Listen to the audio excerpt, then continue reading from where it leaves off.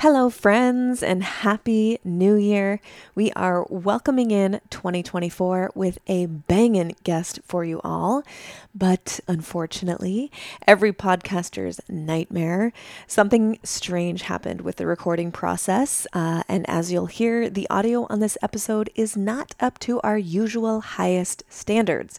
It just sounds kind of echoey. It happens to the best of us and it sucks. But the conversation was so good, we had to do our best to make it work. Just give it 5 minutes and your brain will get used to it, I promise. You do not want to miss this conversation with the beautiful, the wise, the wonderful Dr. Steph Libs. Dr. Steph is a badass chiropractor and lactation consultant at her San Diego practice, Cafe of Life. She specializes in pregnancy and pediatric chiropractic care using what's called the Webster technique. Now, not just anyone can adjust babies and pregnant women, as you may imagine, but you must be trained in a very unique and specific way. Earlier this year, Dr. Steph was asked to be the lead instructor teaching the Webster technique to other chiropractors all over the world. So yeah, she's a big deal. We dive into so many different topics like the origins of chiro and why mainstream medicine rolls their eyes at it, why every body can benefit from chiropractic care, how adjusting a baby is not like adjusting an adult, how regular adjustments during pregnancy and labor can make for a smoother birth. Then we also get into some very controversial and heated topics like the baby industry over-marketing to moms and dads. Oh, and sleep training. You guys, this is a big one. You know, the cry it out method versus the co-sleeping with your baby method. Y'all, right up there with vaccines and circumcision, this is one of the most testy topics amongst parents.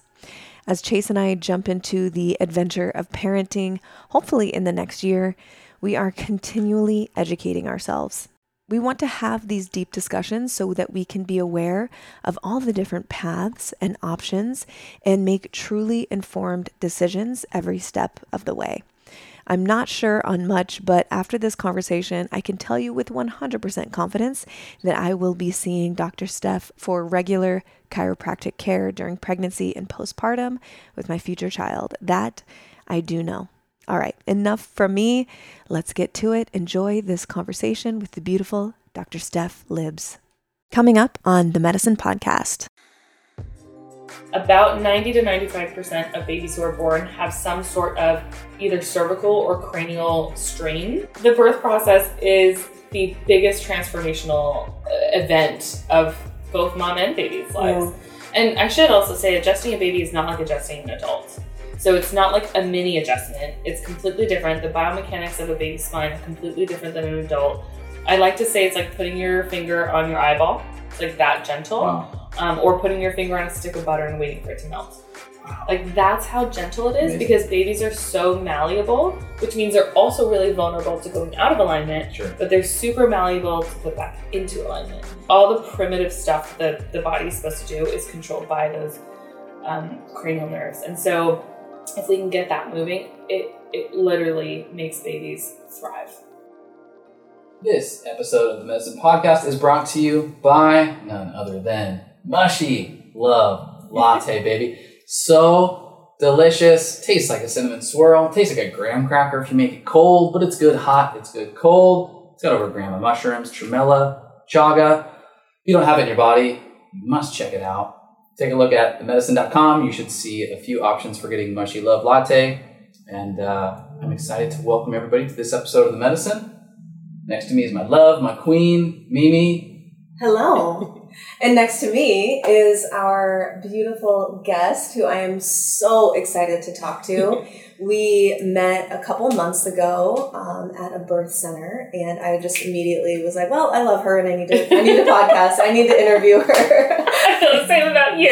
And so we have the beautiful, the intelligent, the wise Dr. Steph Libs with us today. Welcome to The Medicine. Thank you so much. I'm so excited to be here. Yes. I feel the same. When I met you, I was like immediately drawn to you. I was like, give me your hands. How do I know you? I love you already. Give me your hands. Oh, yeah. I Well, almost touched you. I think you did. Yeah. I think I did. No, it was just instant tribe vibe. Yeah. You know, you just have that with some people, and I get it, and it's totally reciprocated. And we have a lot of the same like mutual friends, Dr. Nathan Riley, of course, the Tourmaline women, and so it was just easy right away. And not only am I just excited to talk to you because you're awesome and so fun, but also you have a really unique skill set in the world. And it's one that I don't think gets enough spotlight or attention. And we are here to spotlight your work and Thank you. You know, give that to our listeners. So we're really, really excited to get into it. Before we get into what it is that is your unique skill set, the first question that we ask every guest on The Medicine is, what do you love in your life so much that you wish you could gift it to every human? Not necessarily materialistic, but just like, what about your life do you love so much? Oh gosh, this is such a good question. Well, first I thought you were going to ask what's in my cup. Because I know you asked that too. Yeah. Are you asking that next? No, usually that's only when we do our episodes. Okay, well, first, side note, shameless plug to our product. Shameless plug. So Mimi made me a cup of mushy love. I am obsessed. I am so obsessed. This is the most delicious thing. And I've been listening to your podcast, and I meant to order it a couple weeks ago, and we went on a trip, and I got distracted and didn't. And I'm so obsessed with this. This is so delicious. Like, it's on another level. So, I wish everybody a cup of mushy love first. You guys, we did not plan that. We did not pay her to say that. They did not pay me to say that, but I really am obsessed. This is so good. Okay, so what do I love in my life? Well, I would say the mushy love that I have for my kids. Like, this sounds very cheesy and just like typical mom stuff, but like I cannot tell you the amount of like heart expanding love when you have a child is just on another level. Like I had someone a while ago was like, do you take like hallucinogenics and go on all these trips all the time? And I'm like, no, but like the love is a trip. Yeah. Yeah. So I truly wish that for people in the world is to like, if that is what you want to have kids, then to experience that and also experience it through an empowered process. Cause I had two very different birth experiences with my kids and, you know, they were both wonderful, but one of them was significantly more empowering than the other. And that just like sinks deep into your soul and is like just mind altering, expanding more than any other drug can ever do. Like that's the medicine. Yeah. That's the medicine of life. Yeah, no, it's been, as we've slowly, or maybe I should say me, slowly been like interested in the birth process and what parenting is like and really trying to, you know, as we socialize the idea. Said like such an accountant. I've been like the most surprising aspect of this to me, and you know, not surprising to those that we've gotten to know like yourself, is this transcendent love experience, this psychedelic experience that birth, that parenting, that this bond with the child actually includes that we just don't talk about in culture. No, we have turned it into this sort of like mainstream joke that parenting sucks and kids are pain in the ass, and it will, you know, pull you lose your life, and just like you lose yourself, and everything is about the kids, and like can't get anything done, and like it's and just, then this mommy culture of like I need my coffee and then I need my wine, right? And I need to go to Target, totally. You know, it's like there's a lot more to it than that. Yeah, totally. Which obviously we're gonna get into a lot of that today. Yeah, which is a perfect segue into, you know, giving us a brief intro. Of course, we know you, but giving our listeners a brief intro on who you are and what you do in the world and how you impact people's lives. Okay, great. Well, so I am a chiropractor, and when I was in chiropractic college, and by the way, getting to chiropractic college is quite difficult. So becoming a chiropractor is about the same amount of training as med school.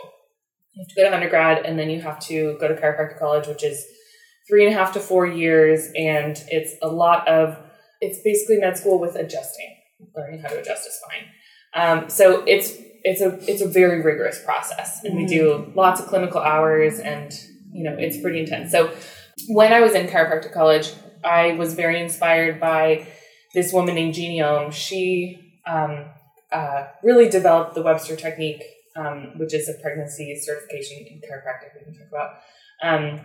And she ran this big organization called ICPA, the International Chiropractic Pediatric Association.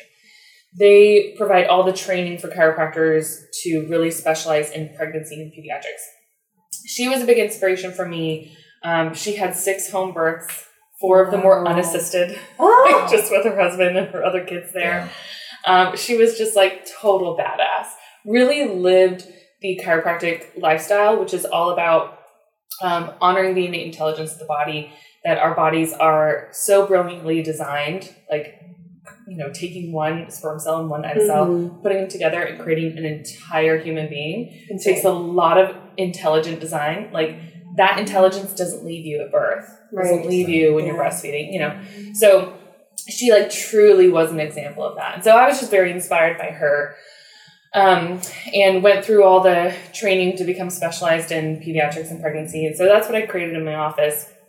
And my office has really exploded into this thing that I never thought was even really possible. But I've got a big team, and there's 5 of us chiropractors in there. We specialize in families and seeing babies, and it's just so much fun and super fulfilling. We also have a breastfeeding support group with a whole team of people who volunteer every single week to help moms for free. There's really nothing else like it in San Diego, because we've got this team of lactation consultants and a nurse, an OT, a speech language pathologist, all these people who are professionals, and we all collaborate together to really figure out how to help these babies best. So that's really I just have a really big heart for service. My practice is very, I would say, affordable compared to a lot of other offices. We do a membership kind of style that's very inclusive for the whole family. And that's really been my thing is if we provide good service, we have a heart for service, the money will come after, So that's just always been my sort of theme for the office. So when I had my babies, I stepped out and then hired people to cover the practice for me. And then that just kind of led to this snowball of growth in the practice, which is how we've gotten to where we are. So, so that's really what we do, is just help people as much as we can, and growing this team and this community. And it's so fun. Yeah. It's so fun. You definitely, we always talk about finding a labor of love. Yeah. And it definitely seems like that you've found that for yourself. And that ikigai, which we talk about a lot too, which is what the world needs, what you can make a living from, what you're good at, and what you love to do. Yeah. And that's the ideal scenario for all of us. Totally. And then work doesn't feel like work. It just lights you up. It truly doesn't. And I feel so sad for people that go to work and don't like their job. Yeah. I don't know if that's that must really suck. I know. Yeah, totally. Well, great. Let's get into chiropractic. You mentioned that you went to chiropractic college, but then it sounded like, if I'm hearing you correctly, you had to go to extra education to learn how to adjust pregnant women and babies, correct? Yes. Okay. And so maybe let's start with the chiropractic benefits for the general population. Yeah. For someone who isn't necessarily pregnant or a baby. Right. Chase and I go in and we get adjusted, which we do regularly. What kind of benefits are people seeing? Because it's so strange. Sometimes, I've mentioned to a few people, this doesn't come up often, but there has been a few people where I talk, I went and got adjusted from the chiropractor, or someone in my family will say that they have an issue, and I'm like, well, have you gotten adjusted? Right. And they'll kind of give a mini eye roll, and I'm like, no. If you've ever had the instant relief of having a chiropractic adjustment, right, you get it. Game changer. And so I don't understand that. Right. Why people are not on board with it. Right. Yeah. And so I guess it's 2 different questions here. Yeah. But maybe let's start with the benefits and then roll with it. So they do tie in together, and I'll just mention briefly, there is some history with back in I think it was the 70s, the AMA, and prior to that, American Medical Association was very against chiropractic, very, very against it. And they would actually provide medical students with pamphlets and information on quackery. And that included chiropractic. Totally. The main one was chiropractic and like acupuncture, and they lumped it all in with like snake oil and stuff like that. So in the 70s, one chiropractor, one guy, sued the AMA. It went all the way to the Supreme Court, and they found that the AMA was being discriminatory against chiropractic. Wow. So it was like this huge landmark case that like they were like, wow, there really is a concerted effort to minimize chiropractic. So that, even though that case like settled, there's still this lingering thing of like chiropractors are quacks. What they do is quackery, because we're not mainstream medicine, and that's on purpose. Yeah. Right. Yeah. So getting into the benefits of chiropractic really started, well, we've had bone setters for centuries. Like every indigenous culture has like some sort of, I don't know the right words, but like some sort of person who was like the, medicine man or the medicine woman of the town. And a lot of what they did was bone setting. And actually, I think it's Aristotle has a paper called On the Articulations. And it's all about how the spine subluxates or moves out of alignment and creates dysfunction in the body. Wow. So this stuff is not new. It's not new. It goes back forever. But as a profession, it really started in 1895. This guy named D.D. Palmer was this magnetic healer in Iowa. The janitor of his building, they were somehow communicating one day, and he said he heard a pop in his neck 17 years prior, and then he went deaf. So D.D. thought, let's look at your neck and see what happened. Maybe unpop it and see if that restores his hearing. It did. Wow. So Harvey Lillard was his name. He got his hearing back. And so D.D. thought he found the cure for deafness. He was like, I found the cure. Let's market this to everyone. He sent notices like far and wide. I found the cure for deafness. Don't be deaf anymore. Come get adjusted. Yeah. I clearly found the cure. So people just flocked to him. Many people did get their hearing back, but a lot didn't. But the ones that didn't found benefits of other things in their lives. Sure. So that really started him on this process of, okay, how is adjusting the spine helping these people get well from all these other things? And so it just kind of snowballed and developed into this thing where they found the spine is what houses and protects the nervous system. Your spine is out of alignment. Your nervous system cannot adapt properly. So when we adjust the spine, it helps the body heal and function and get the brain functioning like it's supposed to. So, there are a few different types of deafness, and some of them do, some of the types of deafness, a nerve will travel down the spine and then back to the ear. So if that's the type of deafness and we restore function to the spine, that should restore hearing potentially. There are lots of other types of deafness that are more local to the ear, so adjusting wouldn't necessarily help improve that directly.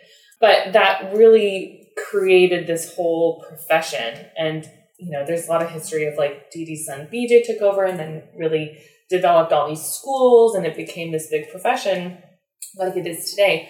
Now, a lot of chiropractors have kind of diverted and just stick to like the pain model because like you said, there for a lot of people, there is instant relief with adjustment. Oh, I've had it many times. Right. And like, that's such a powerful thing. For a lot of people, it's a process. So, like it really is about restoring the nervous system. And so over time, we get injuries. We're susceptible to toxins and environmental exposure of toxins and emotional stress. So all these stressors on the body can contribute to what's called the subluxation. That's the spine going out of alignment, irritating the nervous system. So we get these patterns of subluxations that can stay stored in the body. And every time we adjust, it creates a new pattern. So the nervous system can heal and function and really get the brain firing like it is meant to. But for some people, it takes time. So that's why some people go to the chiropractor and they're like, I went once and it didn't work. Like, well, that's like saying you brushed your teeth once and you have a cavity now. You have to do it ongoing. And so many people in my office, they get adjusted and they're like, wow, I had no idea how good I could feel. And I'm like, yeah, that's why you want to keep coming. Mm-hmm. You know, it's not that you have to go like every week for the rest of your life, but like I'll go regularly for the rest of my life. Yeah. Mm-hmm. Because I want my brain and my nervous system to function. Yeah. Totally. I was just having this conversation with a family member, and they're like, well, if I have to go and just continue to go, you know, for the rest of my life, what's the point? Right. I'm like, do you take your car in to get serviced? Right. Every 6 months or 12 months? Yeah. You know, same idea. You work out regularly. You work out regularly because you know that it's good for you, your whole system and everything. Why is this one of the things? Because it's not just like going to the doctor. It's not just like going in to talk to a family physician. Right. You know, it's like there's so much more to it. There's so much more. And for me, it's really a relationship with someone in my office. Like every week their body is going to change and go through new things. And sometimes people come in and I'm like, what's going on this week? Like I literally put my hands on their back and I'm like, something's up. Like what's going on? And they're like, oh, my dad just died. I'm like, yeah, I can feel that in your system. I might not know exactly what it is, but I can feel something is different. And so that's the kind of thing that it's like, it's a deeper thing than just, you know, fixing people's back pain. Like it's a lot more than that. And when people come in regularly, we can see these patterns in their life. I had someone once and I was working on her and I flipped over and I put my hands on the front of her hips and kind of moved them back and forth, feeling for the specific movement that I was looking for. And I literally felt a baby's hand reach out and grab my hand. And I was like, where are you on your cycle? And she was like, how did you know I'm pregnant? Wow. Oh my gosh. I was like, I literally felt a baby jump out and hold my hand. Wow. And so, like, it's so much more than just, you know, coming in one time to pop your back. Sure. You know? Yeah. Oh my gosh. Do you have any other, I'm sure you have plenty, but like, are there any other stories about, you know, people that you've had in your office that came in for one thing or just amazing transformational stories that can highlight the benefits of chiropractic? Totally. So, I mean, I could talk forever about this stuff, but well, I'll share my own story. So I started getting adjusted when I was about 12. My parents would go to the chiropractor and they had back problems, so they went to the chiropractor. And I was a competitive cheerleader growing up, and so I was like doing flips and like, you know, throwing my body around. I can see that. Competitive cheerleader. Can you see that? I'm a woo girl. I'm a woo girl. Totally fits. So that was like my growing up. And so I would see my parents go to the chiropractor and I was like, you know, I get headaches and my back hurts. Like maybe I should get adjusted. And I was 12. I was like, this kind of makes sense. And the chiropractor was like, yeah, let's get you adjusted too. So I would get adjusted just when my back hurt or when I had a headache. It always helped with those things. So that, you know, I was like, chiropractic works. This stuff's great. And I remember asking the chiropractor one day, I was like, how often should I get headaches? And he was like, never. What's healthy? I was like, oh, but like everybody gets headaches. And he was like, no. I was like, oh, so like, should I come regularly to prevent the headaches? And he was like, yeah, sure. Like he wasn't even really like selling it, you know? But I remember coming to that conclusion on my own, like, well, this makes the most logical sense. If you're not supposed to get headaches and chiropractic takes my headaches away, maybe I should come before I get the headache, you know? And so that was just, and I was like, all right, yeah, I'll do that. So I still just went as needed, you know? But once I turned 18, I was working at a tanning salon because that's what you do when you're 18. And this guy would come in and he was a chiropractor. Well, I saw on his account, he was a doctor. He was like kind of cute. And I was like, so doctor, what kind of doctor are you? I'm sure you made his day. Yeah. And he was like, I'm a chiropractor. I was like, I love chiropractic. And so we got chatting and he was like, I'm looking for help in my office. Like, what are you doing with your life? I was like, well, I'm working at a tanning salon, obviously, because I'm 18. He's like, come in next week and interview. So I went in and, you know, I was like, this is a different kind of office. Like, this is a very wellness-based office, very busy. There's not like the pain posters everywhere. Right. And so I got the job and I started working for him. I started getting adjusted regularly myself. And my whole life changed. My whole life changed. So I grew up very, I thought hydrating meant drinking Sprite. Oh, Right. Whoopsies. Yeah. Whoops. Yeah, I'd go to the pediatrician, they'd be like, are you hydrating? I was like, does Sprite? Yeah. And they were like, yeah, it does. Cool. Looking back, I'm like, what pediatrician allowed that? Right. Anyway, yeah, so I started working for him. I was getting adjusted regularly. My whole body changed. So from the time I was a kid, I was always getting sick. I was always on antibiotics, literally every 6 to 12 months or so. I'd be on another round. I was taking ibuprofen all the time for headaches. And so when I was getting adjusted regularly, all of that changed. And a couple months went by and I was like, I haven't been sick enough for antibiotics yet. Is this related? And he was like, yeah, don't you see what happens with all of our patients? People come in and they don't need their medication anymore. Or, I remember one guy came in and he was completely contorted walking with a cane and was walking normally after. Wow. So, so that really changed my life. And I was like, this is what I'm meant to do with my life, is to be a chiropractor. So fast forward to my practice, and now in my office, the main thing I really work on now is babies and breastfeeding issues. And the biggest thing we see is babies who come in and moms are having a lot of trouble breastfeeding. It's painful to latch them. And when we adjust them, we do really specific cranial work as well. It just opens up baby's whole system, and then they can breastfeed better. And I really think that that's one of the best, most foundational things that we can do for humanity is to breastfeed. Because breast milk is such a powerful thing for any baby. Yeah. And so if we can create a better foundation for that moving forward, that will create a healthier society. Yeah. For sure. Absolutely. Backing up for a minute, you're getting adjusted regularly. You don't need antibiotics. You're not getting colds. You're not having headaches. Yeah. In a minute, if you were to describe that to a kindergartner, what's going on? You know? And the way that I have to think always is what's an analogy or metaphor? It makes sense. Our entire body and the way that it functions is a series of communications back and forth. Right. And if we are having some level of interference with the communication, let's just say between our hips and our brain, that our brain isn't properly able to equip or add or recover what's necessary in order for the hip to function properly unless the communication is as clear as possible. As such, you make an adjustment. But that's bro-y.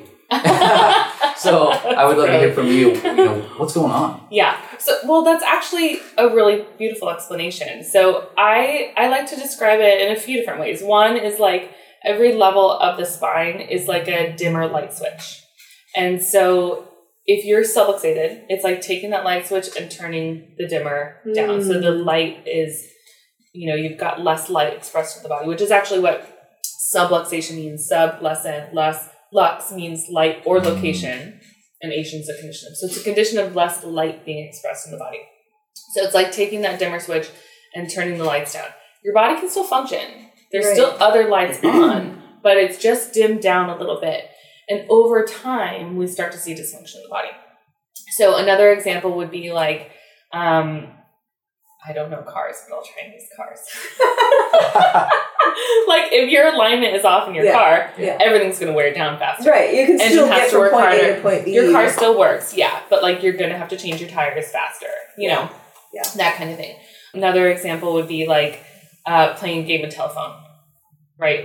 If one person is not listening, that message is going to get miscommunicated down the line.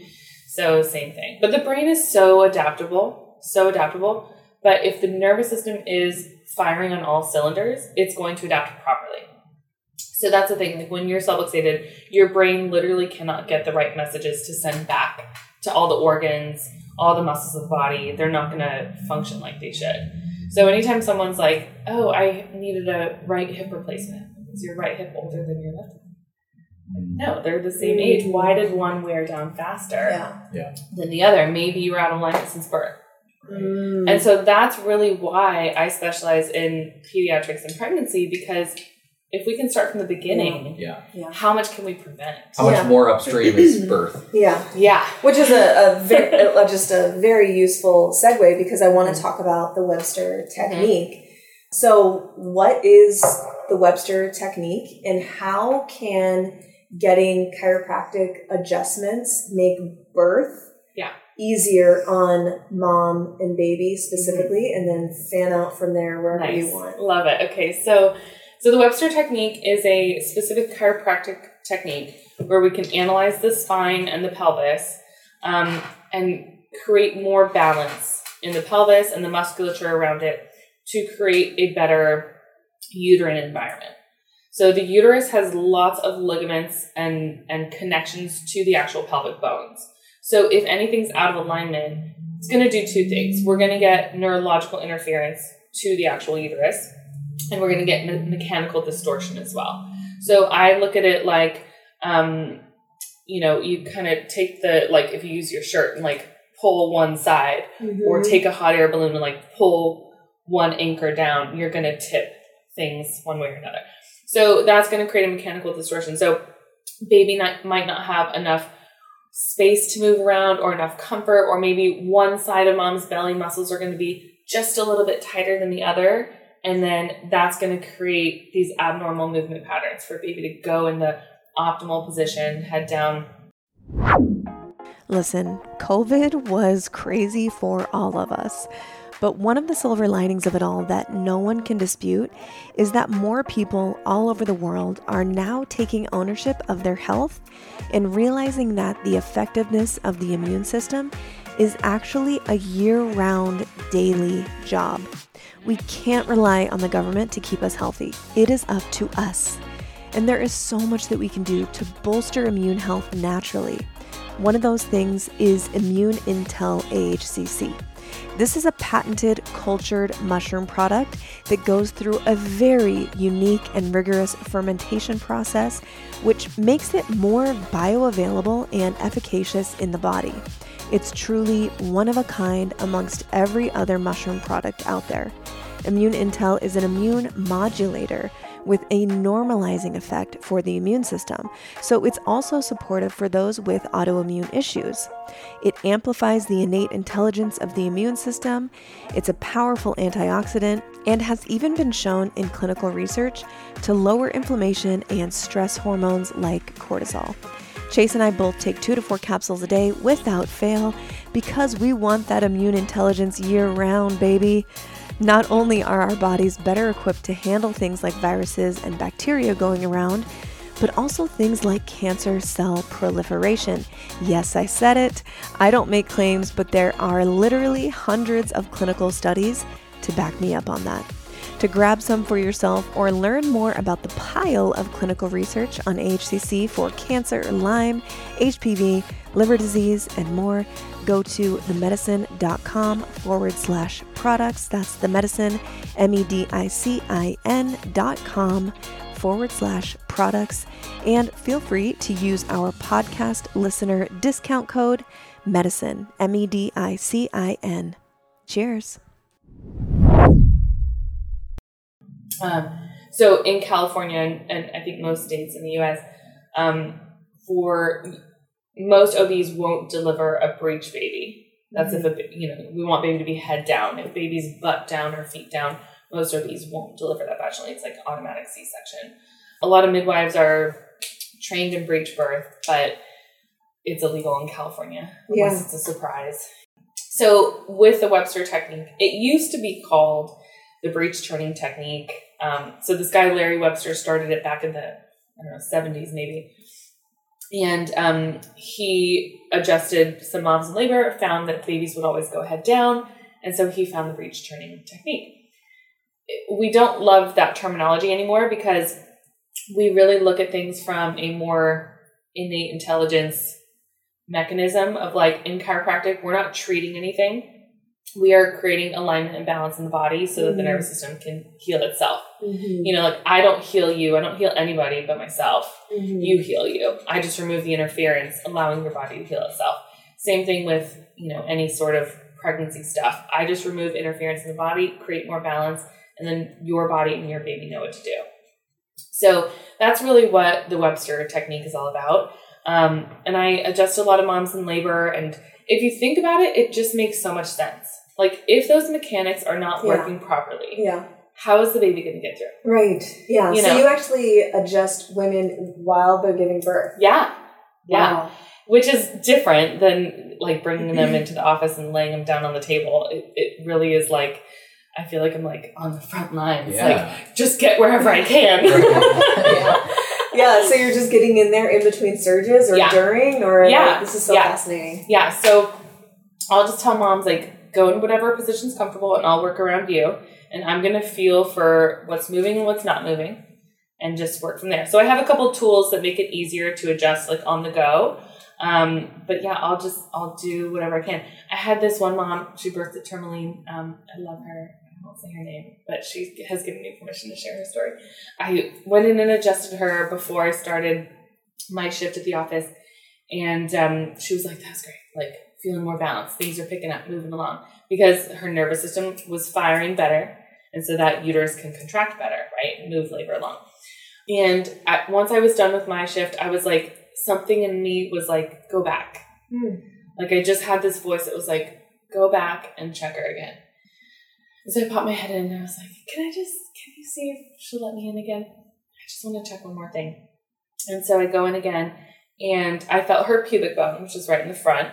And it was so tucked up and high. Like, I'll never forget the feeling of how off it felt. And it's because the pelvis has to expand, right, with every surge through labor.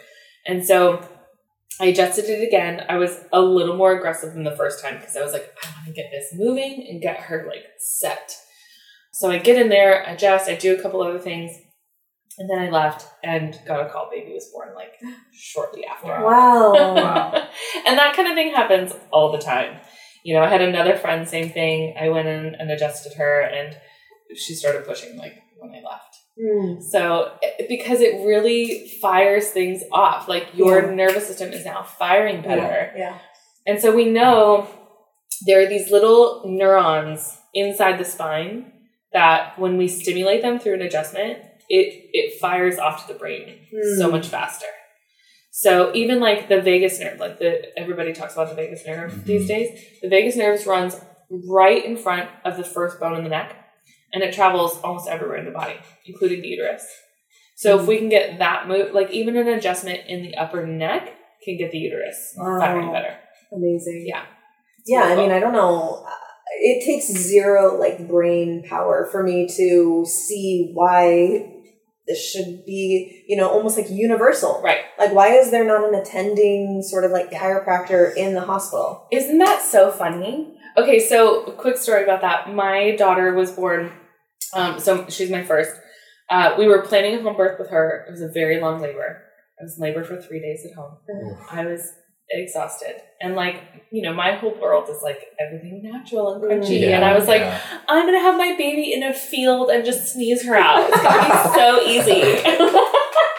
Little did I know it was going to be 3.5 days.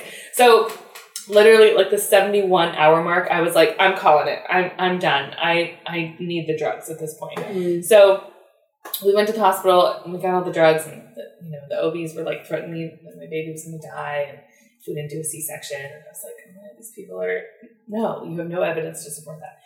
Anyway, she was born and we go back to our recovery room.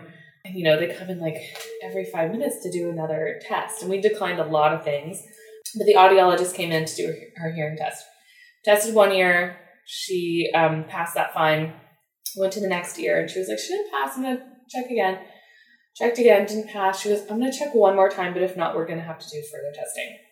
Now, I was like not in my right mind because I was in, birth recovery land still. But my mother-in-law was there, who's also a chiropractor. And she goes, can we adjust her first? And the tech was like, it's your baby, do whatever you want. And that it was also why am I asking permission? Yeah. It's my baby. Yeah. So I was like, okay, I'm going to adjust her. I'm going to give her first adjustment.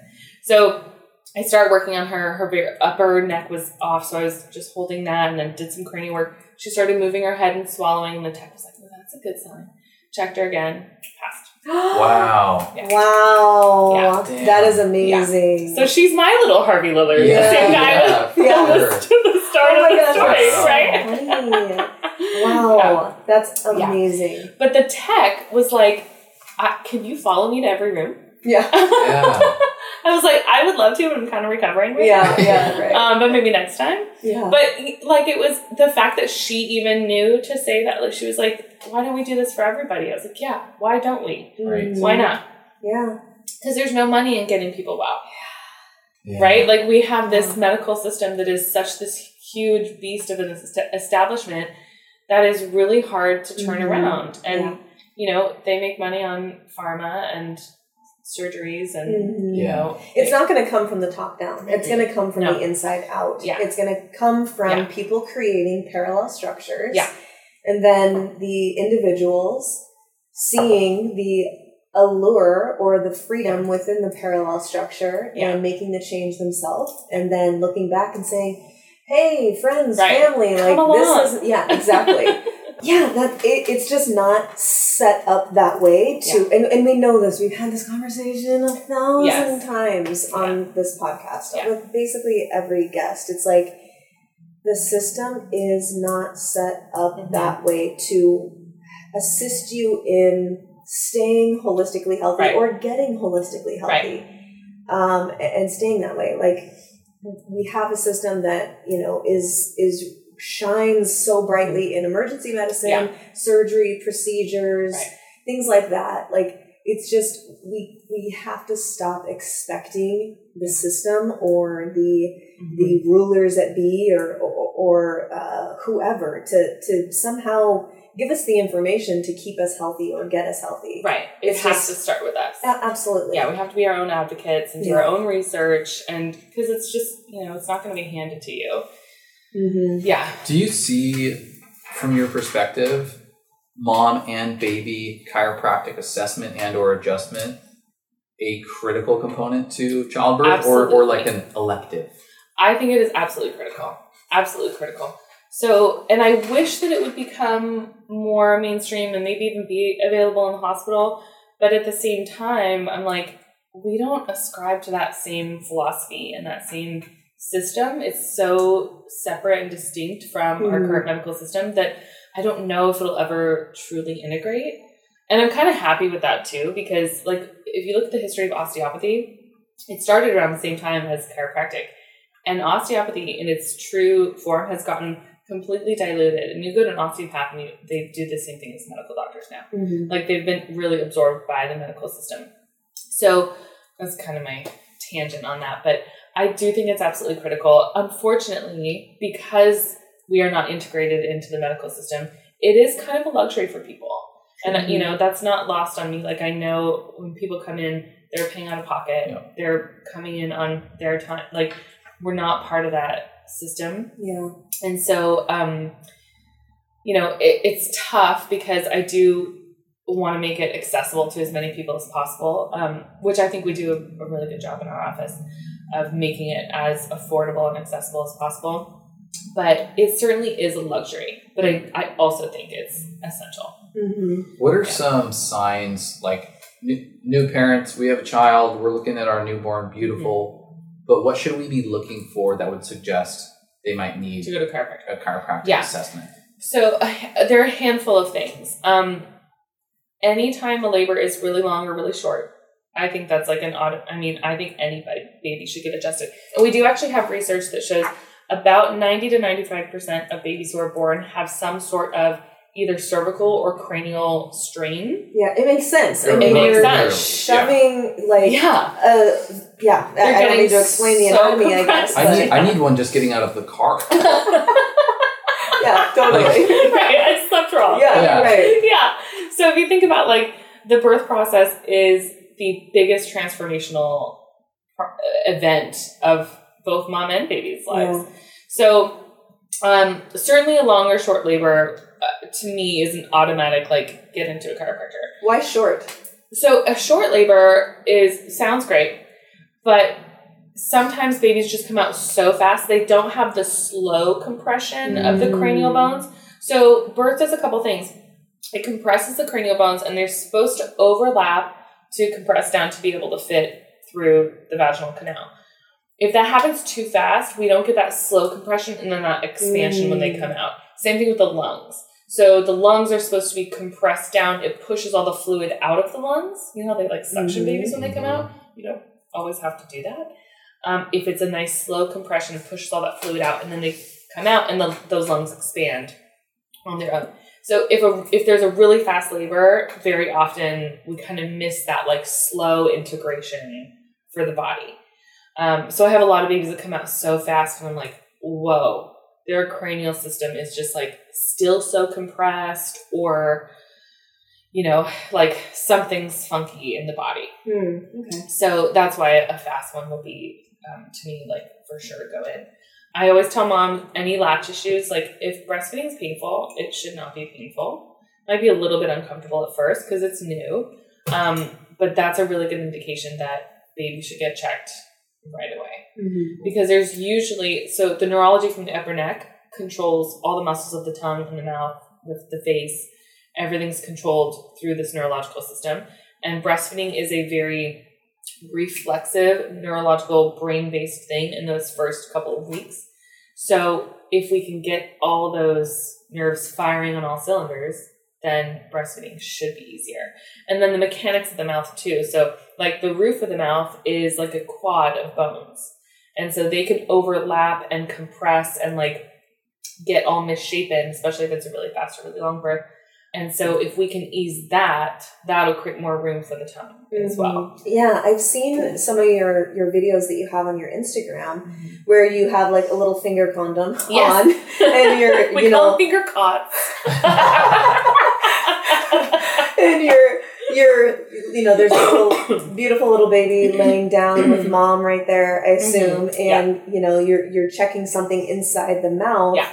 And I've heard you speak about the palate and adjusting the palate. Yeah. And even as I don't know if you know this, but I'm a registered dental hygienist. Yes. And so like, I forgot about that. And I didn't even know that you could reform or adjust the palate. Yeah. To achieve a better latch and, you know, more success with breastfeeding. I thought a shallow palate was a shallow palate. And if you got, you know, a high palate, also not great. But somewhere in the middle is what we want. And I thought maybe it was just like a genetic thing. Yeah. So that's so fun. I forgot that you were a hygienist. That's right. So yeah, the palate doesn't actually fuse until around age 10. So there's a lot of opportunity for movement in there. And to me, the palate is one of the most, powerful things to adjust on a baby for a couple of reasons. One, it does create more room and more function for the tongue. But the other thing that it does is the back of the palate, so we've got the maxilla bones in the front, which are like the upper, sort of upper jaw bones that extend, and then the palatine bone, which is a little bit further back. And so the palatine bone has to lift up and down. But then that attaches to a bone called the sphenoid. And the sphenoid is like, we call these your temples. These aren't actually your temporal bone. It's actually back here, but we call these your temples. That's actually your sphenoid. And the sphenoid is very deep. Like if I were to draw a 3-dimensional model, it's like deep here, here, here. Like it's very deep there. So if we get the palate moving, it actually helps to get the sphenoid moving. And the sphenoid is like the keystone of the entire cranium. 9 of the 12 cranial bones run through the sphenoid. The other 3 are just adjacent to it. And so those cranial nerves are what control just about everything in the body. Like all the primitive stuff that the body is supposed to do is controlled by those cranial nerves. And so if we can get that moving, it literally makes babies thrive. So, and while babies are actively breastfeeding in the first couple, you know, months or years of their life, is when we can get the most movement there. Okay. Wow. So I realize when I say that, like I sound like an idiot. Of course, I know you can do it with orthodontics, right? There's an RP, a rapid palate expander. Yes. Where, you know, you're expanding the palate, but that's what... You want to save on orthodontics. Right. Like, I mean, honestly, like seriously. Even from, you know, from a aesthetics, cosmetic side, like people are obsessed with reshaping the way that their jaw and the way that their face is actually shaped. Right. And so much of it comes back to even just like the placement of the tongue in the mouth. Yes. And so if there are these Yes. modalities for Right. holistically, naturally, functionally adjusting something really early on that Right. doesn't not only support you in just an overall like vibrant life Yeah. and you know health profile, but like if there's an aesthetic, Right. Well, no, it's true. It's actually to look at too. like it's not just like a superficial, egotistical thing. Yeah. We as humans, when someone has a wider jaw, a wider palate, and a large, a significant buccal corridor, they call it, like a big smile where you can see the teeth back there. Yeah. When you have a wide set jaw and a good jawline, that is communicating health, Right. symmetry, and health to the opposite sex. Yes. Which then is there's a reason why. Yeah. You know, someone with an asymmetrical versus someone with a symmetrical and like very wide set jaw and like everything is set. Like there's a reason why they look more attractive. It's because they actually look healthier to us. Exactly. Yes. It's because they are. Isn't that a thing with the blue zones too? Don't the blue? I think that's the thing with the blue zones. The people who live to 100, they have these like very strong jawlines and very straight teeth, and like they don't have orthodontia. Yeah. Right. So it's so interesting. But that is something I'm curious about. Like, I've been in practice for almost 12 years now, and I'm curious to see like how many of the babies that we see now are not going to need palate expanders or orthodontia later on. Yeah. And I mean, I think a lot will. But my goal is like, how can I get better and better and better at this work, and then can prevent some of that. Well, I mean, a huge thing right now is mouth breathing, and you know, there's mouth tape at night. Right. There's a ton of you know conversation around even you know through exercise, nasal breathing, and avoiding mouth breathing. And there's a host. It's everything from immunity to the way that you look. To your, you know, how much you're sitting in fight or flight. Right. And so to think that there's maybe even something that's extremely upstream that doesn't require some sort of, you know, heavily invasive intervention like a plastic surgery or some level of, you know, intense orthodontics. Right. Jesus, how are we not looking at this? I know. And to me, it's so crazy that it's not like a main thing, you know, because it's so gentle, it's so effective for babies. And I should also say adjusting a baby is not like adjusting an adult. So it's not like a mini adjustment. It's completely different. The biomechanics of a baby's spine are completely different than an adult. I like to say it's like putting your finger on your eyeball. It's like that gentle. Wow. Or putting your finger on a stick of butter and waiting for it to melt. Wow. Like that's how gentle it is. Amazing. Because babies are so malleable, which means they're also really vulnerable to going out of alignment. Sure. But they're super malleable to put back into alignment. So like if we can start this from the beginning, how much of a difference would that make? Yeah, I mean, I had orthodontia growing up. I had 4 teeth taken out before braces. Like, I just think back and I'm like, man, what if all this stuff got corrected when I was a baby? Maybe I wouldn't have needed all those antibiotics my whole life because my immune system would have been better because my nervous system would have been better, you know? Yeah, totally. So, I mean, you combine regular chiropractic adjustments for a baby and child and the absence of all of the bullshit in most of the vaccines. Yeah. Like those two things just on their own. Yeah. Not even looking at any other lifestyle factors. Right. Organic eating and movement and mindset and all of that. Just those two things makes, you know, I think does and it is making a world of difference for a lot of kids. Yeah. I really want you to elaborate on baby containers. Yes. And, you know, we're talking about adjusting babies and things like that. And that's wonderful. Obviously critical in your words. Yeah. There's also things that we can do at home for our babies that also contribute to proper development over time. And I don't know if this is just as important because it's happening all the time, you know? But if you could talk about baby containers, even like what that means. Yes. And the connection to neural development. Yeah, totally. So, and I'm probably going to tie in a little bit of what you said earlier too with the toxicity factor. So containers would mean like anything that a baby goes into, a car seat, those bumbo seats or those bouncers or swings or bassinets or cribs. So anything that like, to me, a container is anything that holds a baby that's not a human. So, and we talk about like over marketing to moms, like so many of these things are over-marketed to moms for convenience. Yeah. Right? Like, And they are. don't hold your baby. They are very convenient. They are very convenient. And a lot of, like, the snoo. Have you heard of the snoo? No. It is this bassinet crib thing that swaddles the baby and then, like, vibrates them. Wow. Very fancy. Very fancy. They're like $1,700. Oh, God. I'm like, okay, that's ridiculous. And it's trying to replace a human. Yeah. But it's like what that baby actually needs is a human. A heartbeat. A heartbeat. Yeah, this is like the sex doll for babies. Yeah. Oh, my God. It totally is. That's hilarious. It totally is. It totally blow-up doll for a baby. Yeah. I'm going to use that. Yeah, I'm so going to use that. It's so good. Oh, gosh. So all of these containers are really replacing what a human is supposed to do. So when you hold a baby, their breathing, their nervous system, their heart rate, everything is co-regulated with you. And it's all so by design. So I'm going to go on a couple little tangents here, but they all kind of relate together. For instance, co-sleeping with your baby, your exhale of CO2 triggers them to breathe. That's protective against SIDS, which is sudden infant death syndrome.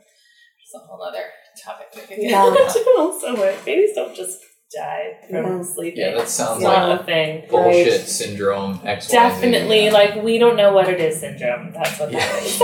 Or we refuse to look into it. Or we refuse to acknowledge what it is, right? Yeah, right. So, and then we like think of all that stuff and like the toxic load that babies go through from the start, like is mom put on medication when she's pregnant? Is she, vaccinated for COVID and the flu and Tdap, which they push on pregnant moms all the time. So now baby's getting exposed to that. And then as soon as baby comes up, like I love that they tell moms, don't eat raw fish, don't eat soft cheese, don't smoke, don't drink, don't do this. But as soon as your baby comes out, we're going to vaccinate them with all these toxic ingredients that you would be put in jail for if you let your baby drink. Right. Yes. Well, I mean, and this is a whole nother conversation, but Hep B is one of the day one vaccines where hepatitis B is there's actually zero risk if the mother doesn't have Hep B, which is like 0.01% or 0.1% of mothers actually have Hep B, and they've already probably been screened for that. Already screened. So there's actually zero benefit for a baby to receive that. And there's only risk associated. Exactly. Because I was actually just listening to Dr. Paul Thomas. Love him. He was on Nathan's podcast. Yeah, and I listened to that this morning, and he was talking about Hep B specifically, and he was saying it's 250 micrograms of aluminum just directly mainlined into the baby, where 50 micrograms is the upper limit for an adult. So why are we giving 5 times the amount to a newborn when there is actually, if that mother doesn't have hepatitis B, there's zero benefit. Yeah. Statistically zero benefit. Yeah. What the fuck? What are we doing? What are we doing? Anyways, again, that's another conversation. Right. But it all ties in. So like to me, so much of what we're marketed to, whether it's vaccines or containers or like sleep coaches or whatever it is for convenience for the mom. Because we kind of live in this society that's like, you should breastfeed, but not in public. Like your baby should be contained away. And like, do you have a good baby? Because I guess a baby that doesn't cry is a good baby. But then we like train them to sleep and just be quiet. We're not actually training them to sleep. We're training them to be quiet and not express emotion and connection and what they actually need. So like it all goes in together because very often I get this like clinical picture all the time. A new family comes in with their baby. They come in because their baby's really colicky or like having trouble latching or something like that. Mom maybe and this is no judgment because like I had a medicated birth too. Mom maybe had a medicated birth. Baby got all their shots. They're trying to feed on a schedule rather than on baby's cues. They're swaddling the baby and trying to make the baby sleep on their own. How can a baby thrive in that environment? That's a lot. Yeah. That's a lot. That is literally telling the brain, first of all, try and operate with all this toxic load. And then try and operate on a schedule that your body doesn't know how to be on a schedule. Because you were in mom's womb for 40 weeks-ish, And that was your complete safe space. You were fed on demand. You were rocked to sleep all the time. You were connected to mom all the time. You heard her heartbeat. You heard her voice 24/7.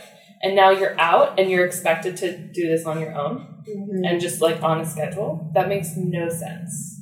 No sense. So like it's hard because there's so much like shame and judgment with moms, and, you know, if they're like not doing it right. Yeah. And what is right anyways. And what is right anyways, yeah. I always try and go back to the filter of like what creates more attachment and bonding. Because that is going to create a feeling of safety and security for your baby. And they're not meant to sleep through the night. They're not meant to go 8 hours without food. Their brain is growing so fast. The cerebellum grows about 200% in the first year of life. The rest of the brain grows about 100% in the first year of life. There's so much neuronal activity that they need constant nutrients. So as humans, we continue to gestate outside the womb. So like we have a relatively short gestational period compared to other animals. Like elephants are pregnant for 2 years. An elephant's born, it can walk right away. So they will feed on mom, but they can walk and run with the pack right away. Humans can't do that, right? We're born, we have relatively larger brains than other mammals. So we're born earlier so that we can fit through the pelvis, right? And humans are bipedal, so we walk on 2 feet, not 4. And so that we have 2 free arms to hold a baby. Like all of it is by design. It is all on purpose. And so to then think a baby's supposed to be born and like sleep over there in another room makes no sense, right? Even a coyote would never put her cubs in another cave and say, cry yourself to sleep. That would attract predators. They would die, right? Like just for survival and connection, we are supposed to sleep with our babies. And so, I mean, this is anecdotal, but like I slept with both of my babies. I breastfed on demand. I would feed them in bed. Like they just slept with us. We didn't have a crib. So they were just with us. And now they're 5 and 7. They both sleep through the night, like every night. So to say that you have to do like a cry it out method or like train babies to sleep, I don't think that's necessary. Can you break down those methods for me? Someone who doesn't know. Before we jump with both feet into the sleep conversation, I want to backtrack just a second to talk about the baby container specifically, like the because this is something that I'm just genuinely really not concerned about, but well, I guess concerned, but curious about with the like the bumbo, like the sitting up. Okay, great. Then the seated ones before we jump into sleep. Okay, perfect.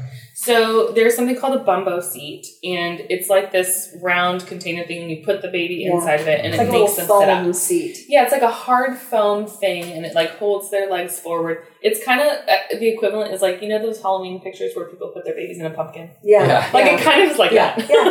No, it's great. It's convenient. The kid, you can watch football, and the kids are like, cruising around these little devices. Yes. And it's like, man, this is so it seems easier and it seems convenient because you don't have to hold your own baby, right? But what actually happens is, I always like to tell parents, don't put your baby in a position that they're not doing on their own yet. Yeah. So like if you're propping a baby up seated before they're sitting on their own, their joints, their muscles, their nervous system is not prepared for that. So what about holding a baby up? Like, you know how like almost like 2 or 3 month old can actually, stand and hold somebody's hands. Yeah. What about that? So that is a reflex called the step reflex. So, and it's really, I'll back up a little bit. We have a ton of reflexes, which are, when you hit your knee and your leg pops forward. That's a reflex. There are a ton of what we call primitive or infant reflexes that are designed for the birth process and for breastfeeding. So we have all these movements that babies are designed to do for birth. And then when they're born, they can go on mom's chest and they can literally crawl to the breast almost on their own. I've seen it. It's so crazy. It is so magical. Yeah. It's so cool. And so if we get out of the way and let them do that, they are going to integrate their own reflex. And then the brain will start processing and growing as it's meant to. If we interfere with those reflexes, sometimes they can get retained or kids can hold on to them. And then that can interfere with like learning, behavior, socialization challenges later in life. That's a whole we actually had a whole podcast on that. We interviewed Dr. Josh Madsen, who's a functional neurologist. Amazing. Yeah. Yeah. Amazing. And so if you've listened to that episode, you guys, you are fully aware of the significance of these retained primitive reflexes and how they can show up in 8, 9, 10 years old and ADHD, ADD, behavioral issues, developmental delays. Even adults. I know so many adults with a retained moral reflex, which is that startle reflex, that interferes with your ability to focus and like just stay present in your world. Yeah. It's fascinating. I'll go back and listen to that episode because this stuff is just so cool. So these reflexes can get retained, and we're meant to have those for all this movement that we're supposed to do in the beginning. So if we start propping babies up and putting them in these containers and these positions before they're ready, it really interferes with their growth and development later on. So like we're supposed to go through these very specific progressions of movement. For instance, like babies first learn to hold their head up. So then they develop that neck and head strength. And then they're going to work to getting to like a plank position, and then all fours, and then they're going to crawl, and then they're going to pull themselves up. So like that step reflex that babies can stand is really for the breast crawl. So that they push on the mom's uterus. That actually helps the uterus clamp back down and prevent hemorrhage, which is like such a cool design. And it helps them get to the breast. So it's like this multi-purpose thing. So they hang on to that reflex, and then that's going to help them later on with crawling and then eventually walking. So if we try and activate all that stuff too soon, now we're going to hang on to reflexes. So like if you put a kid in a bumbo right away, that's going to force them to sit upright before their trunk is ready for that. And then they're getting a different sort of neurological input and a brain input. So the other thing, like nobody wants their kid to get hurt or fall. Right. But like as babies are learning to sit up on their own, part of that learning process is falling. Mm-hmm. Like your vestibular system, your cerebellum has to learn how to fall and what that feels like to be able to create more balance. Makes sense. If they never fall, they're not going to learn to really hold their trunk on their own. Mm-hmm. So I see a lot of babies who were put in bumbos from the beginning, and then when they're like 2, they have like their balance and coordination is like so bad. What about parents? I'll see parents like sitting with their baby, and they're like working with their baby to practice sitting up. Yeah. So so the parent is kind of propping them up, seeing if they can balance, and then they start to tip over. Ripping the top of the cocoon off too early. I mean, I think that there's like a fine line to it, because some of it I think is good if it's age appropriate. So babies should start sitting up somewhere around like 6 to 8 months ish. So if it's around that time, I think it's fine. And I always say, like, if they're supported by a person, that's so different than if they're propped in a container alone. Yeah. So if that parent is there, like, helping and supporting and letting them fall a little bit, I think that's fine. Yeah.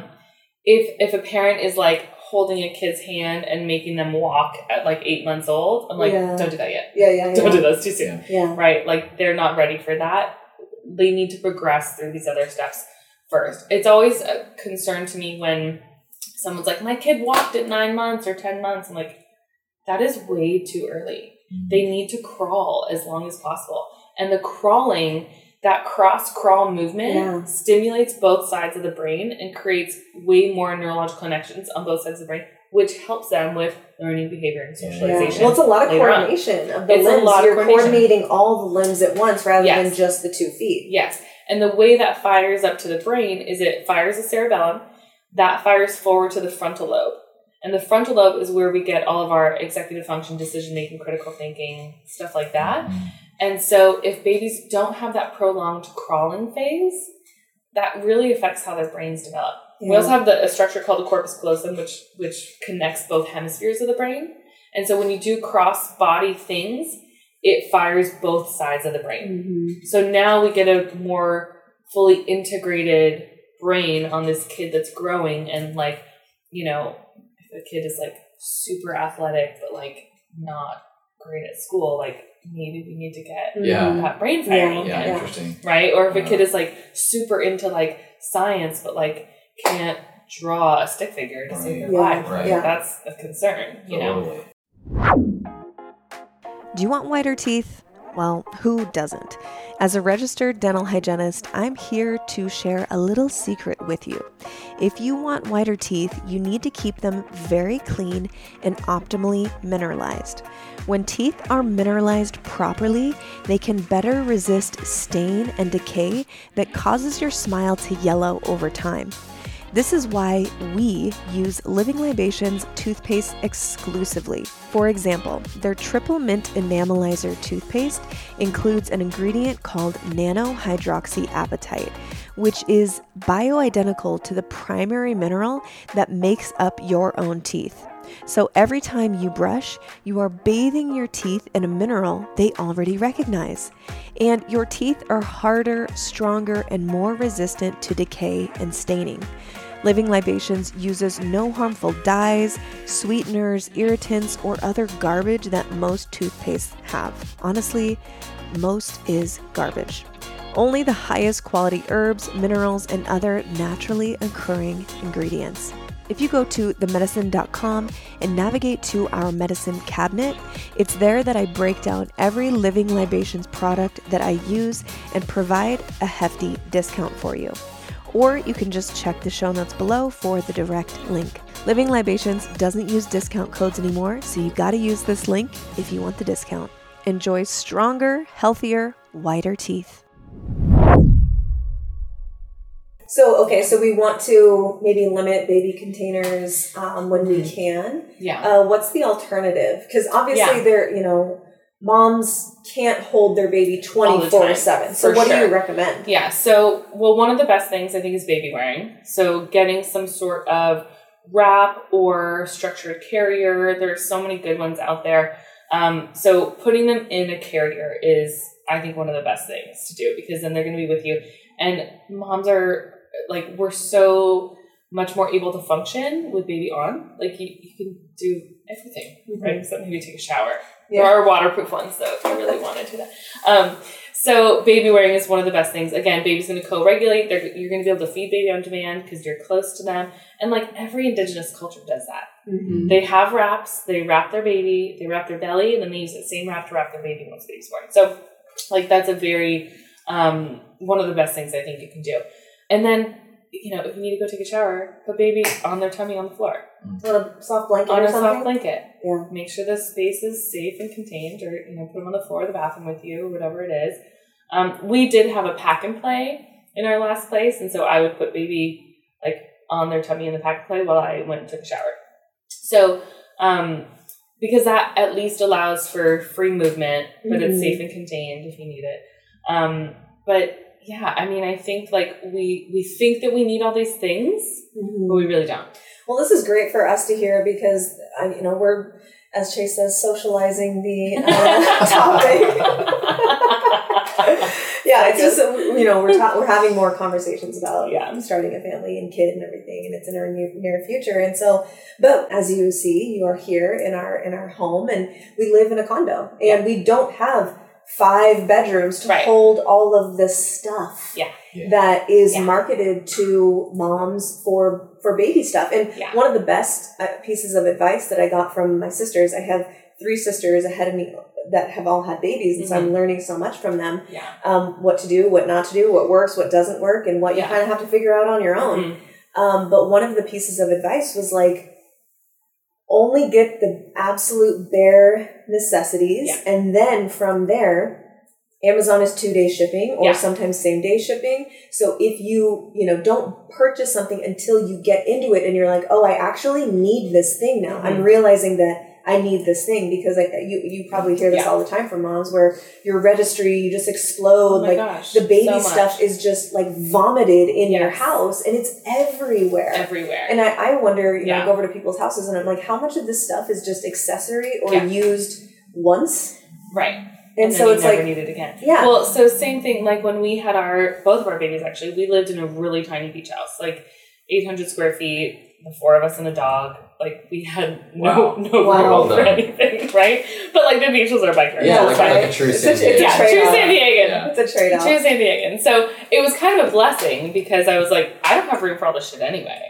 Like, we cannot put a crib in here. It'll be in the living room if we have a crib. Right. So we avoided a ton of that stuff.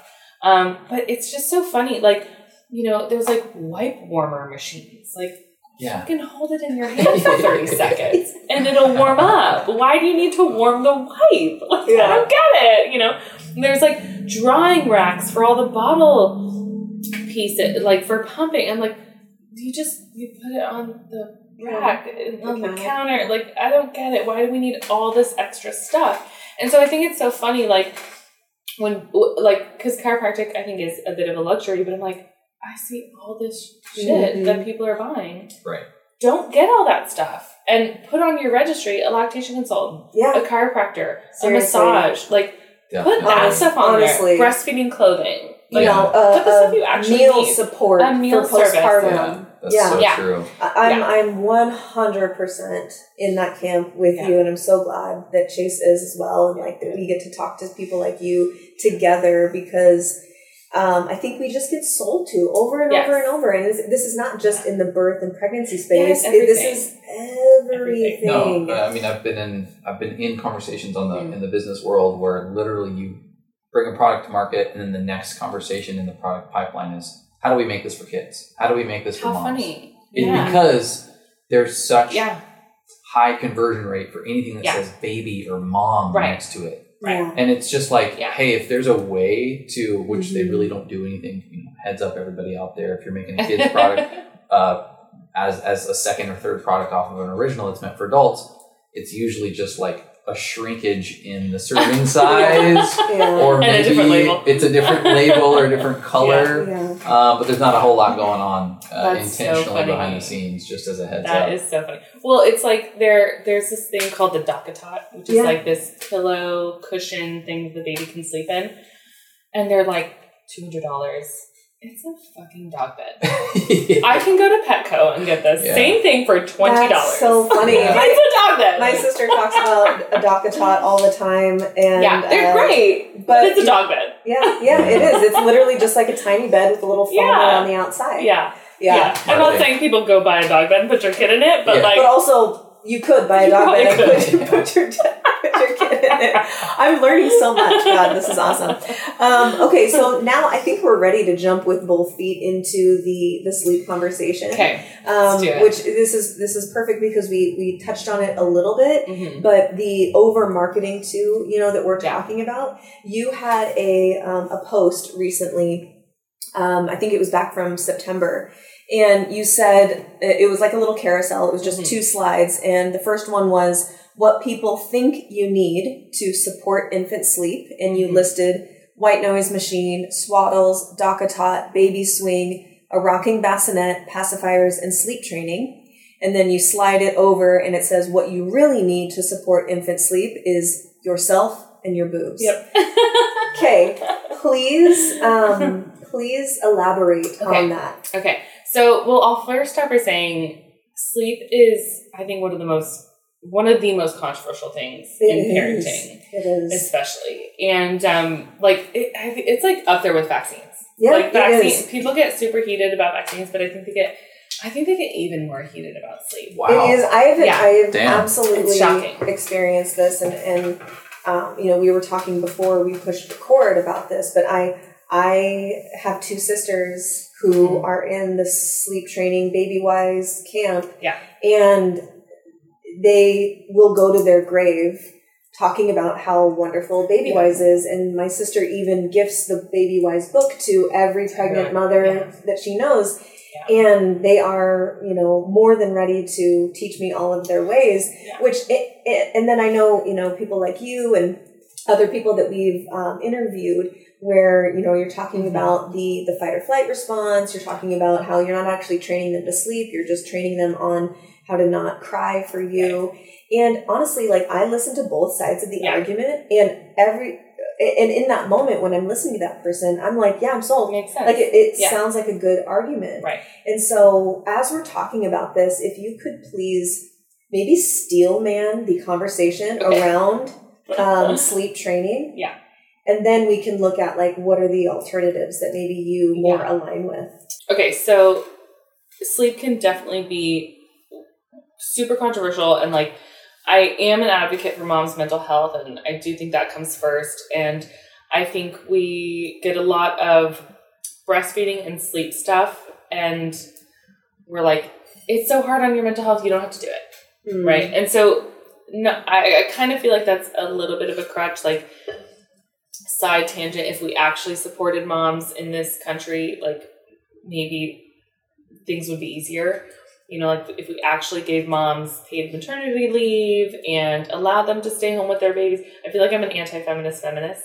So I get that. Yeah, I get I'll that. start there a little bit, like, which is funny because my husband is home with the kids and I'm the one who works. But like, I really think that moms should be home with babies, and I think we'd have like better family units and better health because moms would probably breastfeed longer if they were home with their babies.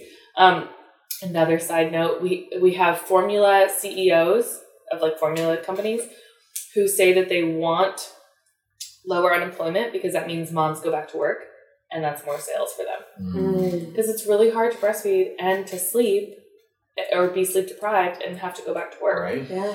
So like that all kind of ties into it because, you know, it is insane to me. I mean, California has a better maternity leave policy than most states, but still we're sending moms back to work at 12, 16 weeks. Some states it's like 2 weeks and moms are going back to work. Right. Like, of course they want to sleep train their babies because they have to wake up and work in the morning and function just like every other employee in the company, but they have an entire human to keep alive. So part of me is like, I get why people sleep train, and you know, it's hard to be a mom. It is just hard. And so the lack of sleep certainly adds to it. I will say, when we have a baby, our brains literally change to sleep lighter so that we can tend to our babies. So even if baby's sleeping through the night, that doesn't mean mom will sleep through the night either. Mom can probably get there and like train herself to sleep through the night also, but we are designed to sleep lighter, to wake to our baby rousing or, you know, wanting to latch or whatever it is. So I think that's a really key thing that's, again, by design that a lot of people don't know. Is like your brain is meant to sleep lighter. That is by design. That is on purpose. So that's a key factor a lot of people don't know. And then, you know, babies do the same thing. Their brain grows so rapidly in that first year. They need constant nutrients. They need to feed through the night. They need that. And so it gets a little scary sometimes because one of the biggest indicators of baby's health is their weight gain, right? So some moms can feed through the day and their babies can sleep through the night and they can still gain weight fine. But a lot of babies cannot do that. If we make them sleep through the night, a lot of babies will lose weight or not gain enough weight. And then all of a sudden, pediatrician's like, you have to put them on formula because they're not gaining enough weight. That's going to reduce mom's supply. And if she goes more than 8 hours or so, 4 to 6 hours, and doesn't pump or feed the baby, it's telling your brain to make less milk because you don't need it. So again, her supply is going to drop. So it's this whole thing that like, all of this is by design. Like it is by design that we are meant to sleep lighter. Babies are meant to sleep lighter. We're supposed to feed them through the night. This is for their brain development and their growth. Like that is all supposed to happen in this very specific sequence. The trouble is when we try and fit that into our modern society, you know, and like moms are supposed to stay home. We're supposed to live in tribes. We're supposed to have our aunties and our cousins and our sisters helping out. Like that's how we're supposed to live, but we don't. You know, we live isolated with our own little family unit, and that's just what it is. So it's certainly hard to get the support that you need, and that's why like there's so many factors with sleep. So I never want to judge a mom if she does decide to sleep train because I get it. Like I'm a working mom. I went back to work at 3 months with my babies, and we bottle feed. Like I would pump at work, and my husband would bottle feed them while I was gone. But then I continued to nurse through the night, you know, for quite a while with them. I'm such an advocate for breastfeeding because it's one of the healthiest things we can do. Breastfeeding can save a lot of lives and right. Not only for babies, but for moms. Like it prevents lots of cases of cancer, for breast cancer, uterine cancer for moms. It's super beneficial on lots of levels. Also leads to higher high school attendance and higher IQ. Really? Like, isn't that funny? Wow. Yeah, that's so interesting. So it actually has like a really big economic effect on this on society also. Yeah, so there are lots of factors, but we got pregnant with my second when my daughter was about 15 months old. I really wanted to continue breastfeeding her because I really wanted to make it to age 2 because immune factors change with breast milk after age 1, and it's really about the immune system after age 1. So I really wanted to make it to age 2 because I wanted to get to 2 years. Which I will say, most mammals, if we age adapt for other animals, breastfeed their infants till about age 4 to 7. Okay. So that's pretty standard. So even the WHO says that babies should be breastfed for at least 2 years and beyond. So at least 2. So I like to change the terminology to, some people say if you breastfeed after age 2, that's called extended breastfeeding. I think that should be what's normal, and anything prior to that should be called early weaning. Yeah, I was gonna say what's normal. Say you choose breastfeeding and you're not using formula. Yeah. What's the average drop off? That's a really good question, and I forget the U.S. numbers. It's about, so somewhere around 86% of moms initiate breastfeeding in this country. By about 6 months, that drops to, I think, somewhere around 56% of moms are breastfeeding. And then at a year, that drops to about 30-something. I just taught in Australia to a group of chiropractors, and I was looking up their stats, and they're even worse there. So there, that 12-month mark drops to like something like 6% of moms are breastfeeding at 12 months old. So that means the other 94% all weaned and are no longer breastfeeding. So, we can do better. We can certainly do better. And again, there's just so many benefits to breastfeeding. Like, the list is so extensive. So I think if we can support moms more in that process, then it would help lots of things. So I got pregnant when my daughter was 15 months. I continued to breastfeed her through pregnancy, which some OBs will tell you not to do that because breastfeeding can stimulate contractions and potentially put you into labor too early. For most healthy pregnancies, that's not the case. You can continue to breastfeed just fine. So I breastfed through that pregnancy and then had my son. I had him at home. It was a beautiful birth. My husband caught him and we were back in bed in minutes. It was like so magical. Wow. It was such a great birth. And he was breastfeeding champ and no issues, no struggles with him like I did the first time, probably because I had a medicated birth the first time. It was really long, really difficult. And so I continued to breastfeed her, and it was great because I would breastfeed her first thing in the morning. She would take care of all the engorgement because when that milk first comes in, it's like, you've got like porn star boobs. It's like, ow, these actually really hurt. My husband was like, cool. I was like, no, don't touch them. Let's go. Let's not go. So she would take care of all the engorgement, and then breastfeeding him was easier. And we continued to tandem nurse, and I breastfed her for 3 years. And then weaned her when she turned 3, and then same with my son. Breastfed him for 3 years. And during that time, so when I was pregnant with my son, I was, still breastfeeding my daughter, and she was wanting to nurse all night long. And I was pregnant, and I was working, and I was like, I am so tired, tired to my soul. I'm so tired. And so I was like, I have to do something. So I tried a couple things. I tried just talking to her and asking her to sleep through the night. That didn't work at all. So I found a gentle sleep coach, and we hired her. And she really walked us through like natural cycles and rhythms of how the brain and sleep cycles work and at what age is appropriate for certain time cycles. And so we found that if we put her to bed at a certain time, there's a little cortisol surge. And if you put them to bed during that time, it makes babies wake too often and wake too early. And so we played with this timing and found this like sweet spot. And that's when we would put her to bed. And then she started sleeping through the night because it was really working with her brain rhythm. And what age was she? Sorry. She was 1.5 years when we did that. Okay. So, I really think for at least the first year, babies need to eat through the night. So once she was a year and a half, I was like, okay, we're at an age appropriate time. We can night wean. And so she started sleeping through the night, and it was a very gentle process. And so it wasn't a cry it out process. So cry it out is like usually where people will put their babies down, sometimes in another room or the same room, and let them cry until they fall asleep themselves. And usually what happens, they are crying so hard, so long that they get so exhausted they fall asleep because no one's coming for them.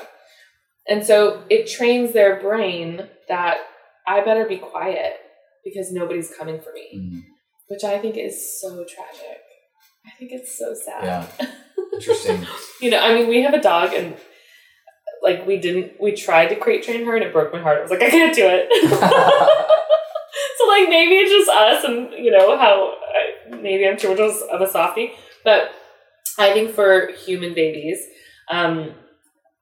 they really need that initial primal feeling of safety from those early days and weeks and months. And if they don't get that, I think it creates lots of issues later on.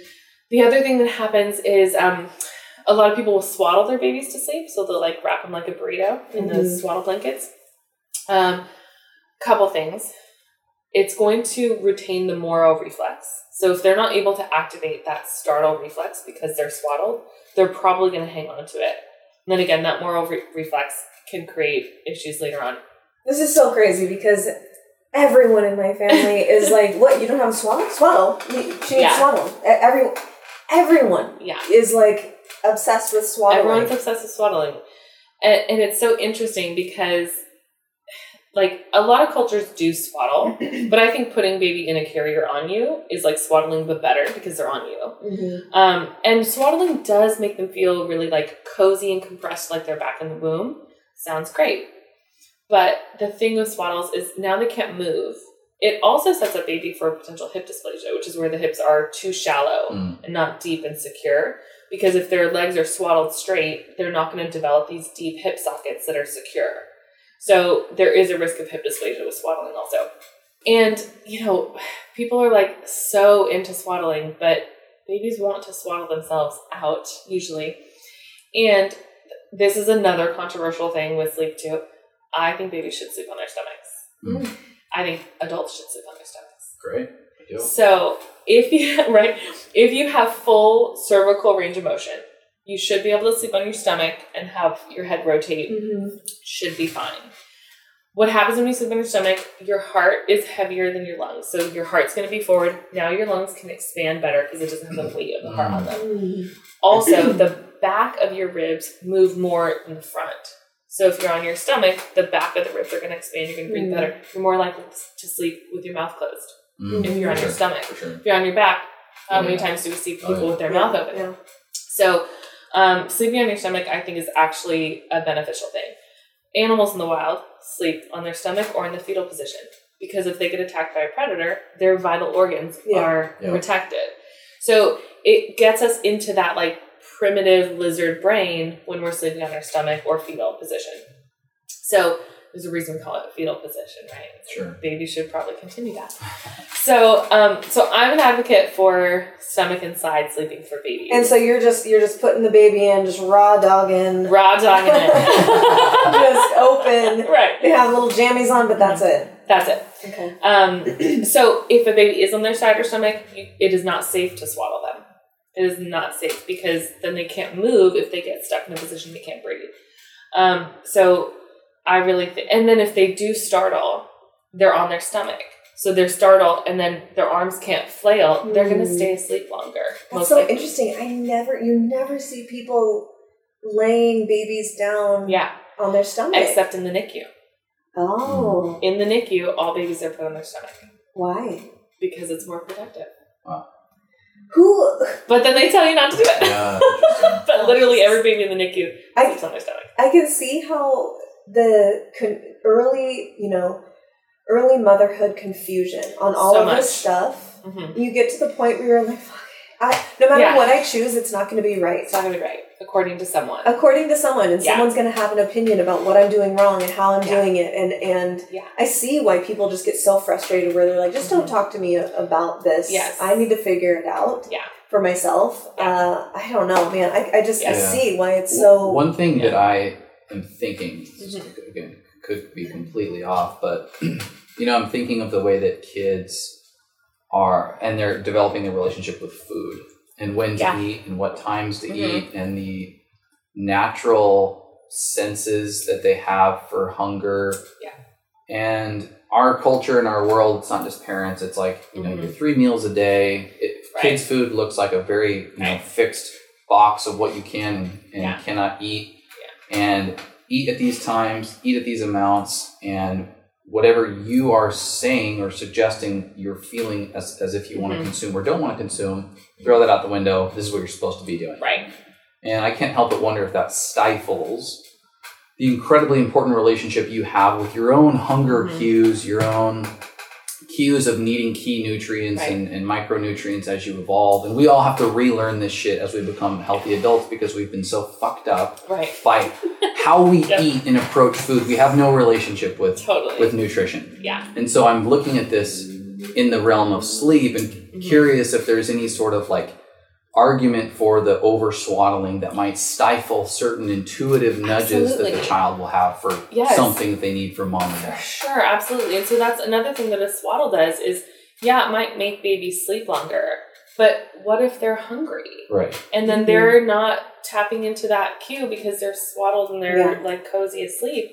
And then they're going to wake up starving and so hungry. And then what happens, and this happens with bottle feeding too, is if we overfeed a baby, we get these stretch receptors in the stomach that then tell us, okay, now we need this big bolus of food to feel full. Yeah. And so I think that leads to this whole, a potential path for obesity and overeating and stuff like that. And I think maybe if we just follow babies' cues from the start and go by their satiation, maybe. Yeah. I don't know. Yeah. I don't have all the research for it, but it makes sense to me. Well, I think that's really compelling on the overeating habit, because even in adulthood they say, hey, if you're going to be prone to overeating, don't prolong fast. Right. Because you're going to ultimately bypass satiation hormones and eat beyond full. Yeah. And so building that, because I'm someone who just if it's on my plate, it's going down. It's just nonstop. I bypass all fulfillment, satiation notifications that my body might be giving me, and I can't help but think damn, that start early. I know, right? Jesus. Yeah. Well, so that's kind of interesting. I like to look at that kind of stuff too, because I was a C-section baby. I was bottle fed, and I've always had a super fucked up relationship with food. I grew up in the 90s, 2000s of diet culture and count your calories. Well, especially in competitive cheerleading, I'm sure it was very much a thing. Low fat everything. Low fat everything. Yeah. So that was just what we did. And then I would be an overeater. And I'm I wonder if that contributed to all my health issues growing up and now, So I certainly sometimes when parents have concerns about sleep and food and stuff like that, I'll ask them, do you know your experience of your birth and how you were fed? And were you swaddled? Did you sleep with your mom? Let's look at those kinds of things. My husband, his parents are chiropractors, and he was born at home, not vaccinated, ate healthy food. He was the weird kid that went to school with seaweed in his lunch.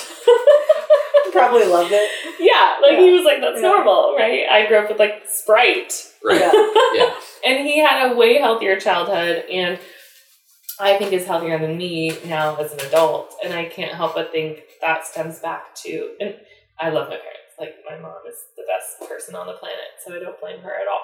But, you do the best with what you know and what you have, and they did their best, and you don't know back what you then, don't know. Everyone just formula fed. That's just what you did. So it is good. I feel we're getting into a time where people really value breastfeeding so much more than previous generations. So I do feel the families that come into my office now are really dedicated to wanting to breastfeed, which is really cool. Mm-hmm. But unfortunately, the medical system sabotages that a lot, a lot, and part of it goes into sleep. It's swaddle your baby to sleep, put him in a bassinet, not in your bed with you, and then all of a sudden, baby's not gaining enough weight, and then mom feels she's failing and not making enough milk, and it's no, you've been told to detach from your baby when what you need to do is reattach and be together and follow their cues. Totally. So with the, I don't know what you would call the other camp, like sleep training. Yeah, sleep training. What do you call the other camp? Like the co-sleeping camp? I would say attachment parenting or co-sleeping. Okay. Because it all kind of goes together. So with that, with attachment parenting, co-sleeping, at what age, do you kind of give them the boot? Mom and dad need some alone time. Okay. This is something I think about a lot. And this is one of the arguments, for the sleep training, where it's like, you've already gone through a long period of probably zero or very limited intimacy. Right. And having a child in your bed can obviously, be some level of like that a little bit. Yeah. So, I mean, I always like to just joke with parents, be like, if you're only sleeping together in your bedroom, like, you are so boring. You have got to mix it up. Yeah. Like, come on. That's great. Yeah. Like, there are so many other rooms in the house. Let's get creative. So, I do like to throw that little joke out there. But seriously, like, the bed's not the only place that it needs to go down. That being said, I mean, what we would do is like, we'll have her sleep in the living room for a little bit while we're in there. We'll mix it up the next night. So, so I think if that's someone's only excuse, and like, there's so much more. I think it's one. But so what age is it normal? What age? To give them the boot. So I think that's different for everybody. Okay. And different for every kid too. So like we gave my daughter the boot when she was like 20 months by the time we actually got her out of our bed. And that's because I was pregnant and our house was too small. I really wanted to do one of those Alaskan king beds where it's just the whole room is a bed. And then you have everybody in there. But our house just wasn't set up for that. So we gave her the boot around then. But then my son, he was like a little boob monster and like would just, oh God, he's like the sweetest little attachment baby ever. He was just a barnacle. And so I had him in the bed quite a bit longer than my daughter. And once he turned 3, then we had a talk. And I felt like he was old enough for the talk. And I was like, oh no, he was 4 actually. He was 4. And I was like, okay, I'm ready to sleep on my own. You're 4, so that means you're a big kid now. So you're going to sleep in your own bed. If you wake up, Daddy's going to come get you. I'm not going to come in. And he was like, oh, Dad? I'll just sleep. So then he started sleeping in his bed all night. But now, both my kids want me to put them to bed every night. And so I put them in the same bed together. And now they sleep together. It's so cute. That's awesome. Yeah. I freaking love coffee. But 5 years ago, it did not love me. I noticed that after drinking it, my stomach would get acidic and upset. I'd feel on edge, and I was still having regular acne breakouts. Even though it was organic, fair trade, and quote, high quality, it was still too acidic for my body, and likely in the 92% of coffee that has microscopic mold on it. I thought I was going to have to give up coffee for good. Then I discovered King Coffee and my life and health was changed forever. King is a combination of reishi spores and organic coffee. Not only is it roasty and delicious, but the reishi spores support just about every system in my body. Cardiovascular, immune, endocrine. It's also antifungal, antibacterial, and yes, even anti-parasitic. Chase and I have cleansed legit parasites with King. That may be TMI for you, but y'all, this is truly the world's healthiest coffee. If you want to ditch the jitters and enjoy the other incredible health benefits, you can learn more or purchase at themedicin.com/coffee. That's the medicin.com/coffee, or just check the show notes below for the direct link. You can always reach out to me with any questions. Happy sipping. Yeah, I'm really curious about the mother-son attachment because I've seen so many people in my life, friends, even people who I've worked with from a coaching standpoint, and they've got a very attached relationship to their mother into adulthood, and they've never had a necessary like separation from the mother, even emotionally. And it layers into every aspect of their life. It layers into their relationships. It layers into their how they show up at work. Anytime there's challenge, there's a default to wanting to fall back into the mother's arms or whoever they've identified as the mother in their life. Yeah.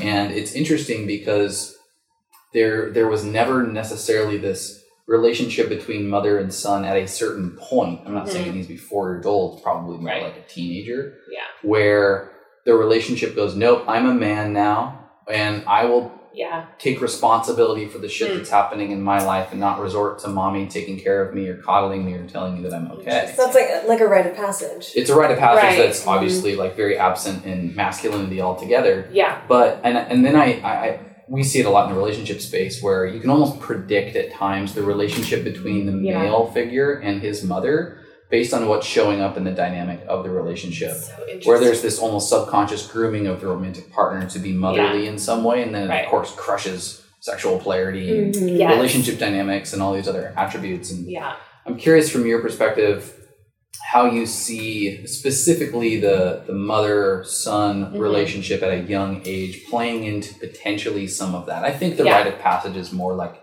somewhere between 18 and 20 something. But if there's anything in early childhood that, mothers can either be aware of or something you've seen or witnessed in that relationship. So that's so interesting. And what it makes me think of is like with a daughter, once she gets her first menstrual cycle, that's kind of like her rite of passage to like, okay, now you're on your way to becoming a woman. And I think that a lot of mother daughters probably fight around that time too. So I kind of feel like the boys miss out on that because they don't have that same process in their life, right? And part of me thinks that like that should really be the dad's role to step in and have those like now you're a man talks. Yeah. Because we know there's all that research about like I'm probably gonna fuck this up, but like the men who are in prison usually like didn't have a dad presence in their life. Yeah. So I really think that having a strong father role is really important. And it's funny because my husband and I have very reversed roles, like reverse traditional roles. So it's kind of weird. We have to really work on like staying in our masculine and feminine. And I really think that's his role to like show him how to be a man. Yeah. And I think you can still have like a good bond and attachment with, a mother-son, but there definitely needs to be like a separation. And for me, I think having the close bond as an infant and like a young kid, I think creates a more secure attachment going forward. Like I'm curious, all those guys who have the mother issue, did they co-sleep? Did they breastfeed? Yeah. How bonded were they as infants? And is mom now trying to make up for it? Interesting. Now that their son they're losing their son and he's becoming a man and now she's trying to grasp at keeping him. Like almost like an overcompensation for what was lost as an infant. Yeah. Yeah, I don't know the answer to those questions. Yeah. I will say that oftentimes the relationship dynamic of the mother and her husband or mother and father is that it's a more dormant masculine counterpart in the marriage where mom wears more of the masculine roles, makes decisions of the household, sets the rules. Or dad isn't even there. Right. Or maybe dad's not even there. In the cases that I'm familiar with, it's more of like the dormant, passive, very passive father. Yes. And so most of the parental interaction growing up was with mom, both from where do I need nurturing as well as what are the rules here in the household. And dad was more of just like kind of that distant dad. I think it's called the Boy Crisis. I want to say the name of the book. It's so freaking good.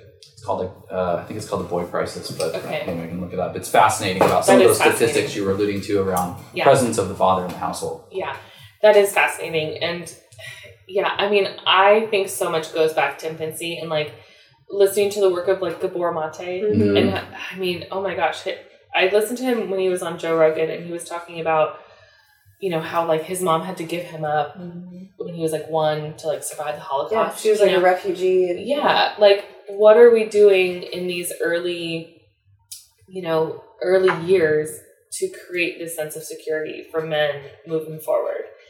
So I don't know if I have the answer, but I mean, I think so much goes back to that. Right. And I think we also live in this world of like, smash the patriarchy, women can do anything. And I'm like, I totally believe that. Yeah. I do think women can do everything, but I think it's really important that we stay in our feminine. And like, I remember when I first started in practice, I was getting coaching advice, and like a lot of my mentors were men, and I was trying to do it like them, and it just wasn't working. Like, it just didn't feel right. And then once I realized, like, I need to do this my way and feel feminine in it and flow with it, that's when my practice really took off, because it felt more authentic, and I wasn't trying to like charge it like the guys, because I was like, I can't do that. Like, I do have a lot of masculine energy in me, but it didn't feel right trying to like push that. And so I think that's a big thing too. Like, we get into these modes of like super mom, like mom does everything. Mom takes care of the kids and makes all the decisions and does everything for the house. And it shouldn't be like that. I don't think it should be like that. It should be a partnership, and the man should take the man role. You know, and I think that's really important. Yeah. And that's something that like my husband and I are constantly trying to work on, because we do have these reverse roles. It's really hard. It is really hard. Like, I get chiropractic students all the time. Like, how do you run a practice as a mom? And how do you do this? I'm like, well, my husband stays home, so that makes it easier for me to do more of the work stuff. And we also, both of our moms live here in San Diego and help a lot with our kids. But I tell people all the time, I'm like, honestly, it's really hard.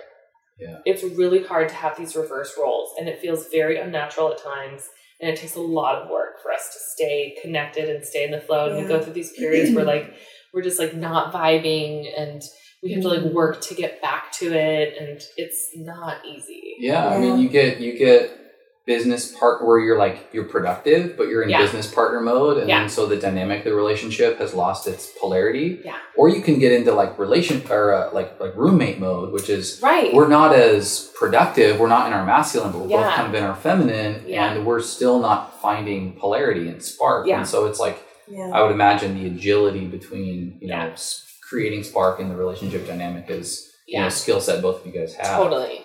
Yeah, it's tough.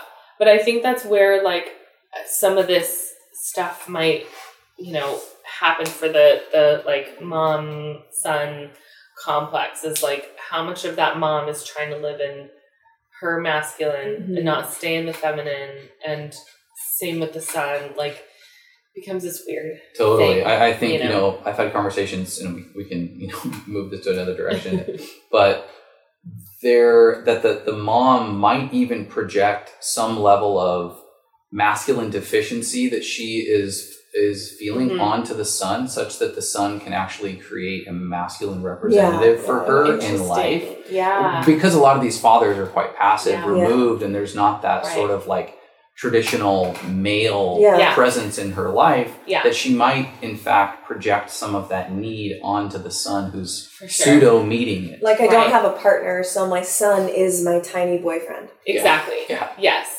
Like, I'm trying to make him the husband that my husband's not. Yeah. Or because you don't have a husband. Or if you don't. Or a partner or whatever. Yeah. Right. Yeah. Which I think also goes back to, like, again, like this feminist movement of, like, let's put all these women on birth control for liberation. And now we know, like, that makes them not as attracted to strong men. Yeah. Right. So now are these women all picking these, like, weak beta boys, and then they're having a son, and they're like, let me create the husband that he's not. Yeah, interesting. Yeah. I don't know. It's just, I think it's a whole thing that ties in, like, culture and attachment parenting, or any parenting styles, and I think it's a big picture. But bringing it back to the ethos of this conversation, it's very complex to solve downstream issues. We've got flooding downstream. Right. But if we go all the way up and we're looking at birth, and we're looking at early childhood development in relationship to mom and dad, Jesus, how many, not just problems are we going to prevent, but the effort to solve those problems gets very challenging, because we're like, what started this? How do we get to the root cause when there's a million factors both on the macro and the micro in each one of these cases? And man, I can't help but having just even the intention of of focusing on this critical component to birth and kind of the flexible, time around there as being where we should focus and probably save ourselves just God knows how much time and effort. For sure. And, like you said, going back to birth, I think that if moms feel empowered by their birth, which so many don't, that's going to totally change the way they parent. Right? Like, my first birth did not go as planned that home birth. It was super long. We ended up in the hospital. Like, I had fentanyl in my epidural. Most epidurals have fentanyl. People don't know that. And my daughter was really shaky. And I was super anxious. I fell into postpartum depression and didn't even realize it till I was out of it. Like, it was this whole haze of this birth. It wasn't what I wanted. I felt super defeated by it, especially who I am. Like, I'm in the birth world. And, like, I'm this, Probably some sense of, like, a story that you're telling yourself, like, I failed. Yes, like, I felt like I failed at birth. And then breastfeeding was really hard with her. And, I became this, like, super anxious parent that I didn't want to be. And even, like, my mother-in-law would come over and I'd be like, you can't hold the baby. Like, nobody can hold a baby because you won't hold her right. Like looking back, I'm like, that made no sense. But in the moment, I was so disempowered that I felt like I needed to keep this, like, tight attachment. Like, nobody else knows how to do this. And then I was, like, mad that nobody was helping. Yeah. It made no sense. And then with my son, it was this beautiful home birth. And I'll share a tiny story. So before I was pregnant with him, I was driving my car by myself, and I had the clearest voice talk to me and said, I'm a baby boy. I'm coming soon. My name is Roland. Wow. I was like, I literally turned around. I was like, who's knocking in my car? Damn. And then I have a friend who's a medium, and I did not tell her about it. She unsolicited came to me and said, you're going to have a bump by January. And I was pregnant, like, December. Like, the next month. And we didn't find out what we're having. I don't do ultrasounds in pregnancy. So, like, we didn't know boy or girl. And went into labor, and, it was a very straightforward labor. Pushed him out over the toilet. My husband was, like, narrating it. He was like, the head's out. The head is out. And then one more push. He came out and he goes, balls. Those are balls. And I was like, that's Roland. It's him. I knew it was him the whole time, but it was like, confirmation that he came out. So, and then we were back in bed and, like, did the breast crawl. We did a cord burn. So we didn't cut his cord. We burned it. So I think that's another, like, metaphor of, like, this connection with a baby, especially a boy. And very often we clamp and cut the cord really soon. That placenta is this beautiful organ that your body created out of nothing. Like, it's amazing. The only organ that you just make. Yeah, you just make it. Yeah. And then you get rid of it. So we left the cord attached for a long time. Baby gets a ton of their blood back from that placenta, which is a lot of their weight also, which goes into, like, breastfeeding if babies lose weight. So we did a cord burn instead of a cut. And some people say that babies feel the cut because it's like the sharp severing. And that umbilical cord is so metaphorical and spiritual. And, like, that is your connection. That's your life source to your mother.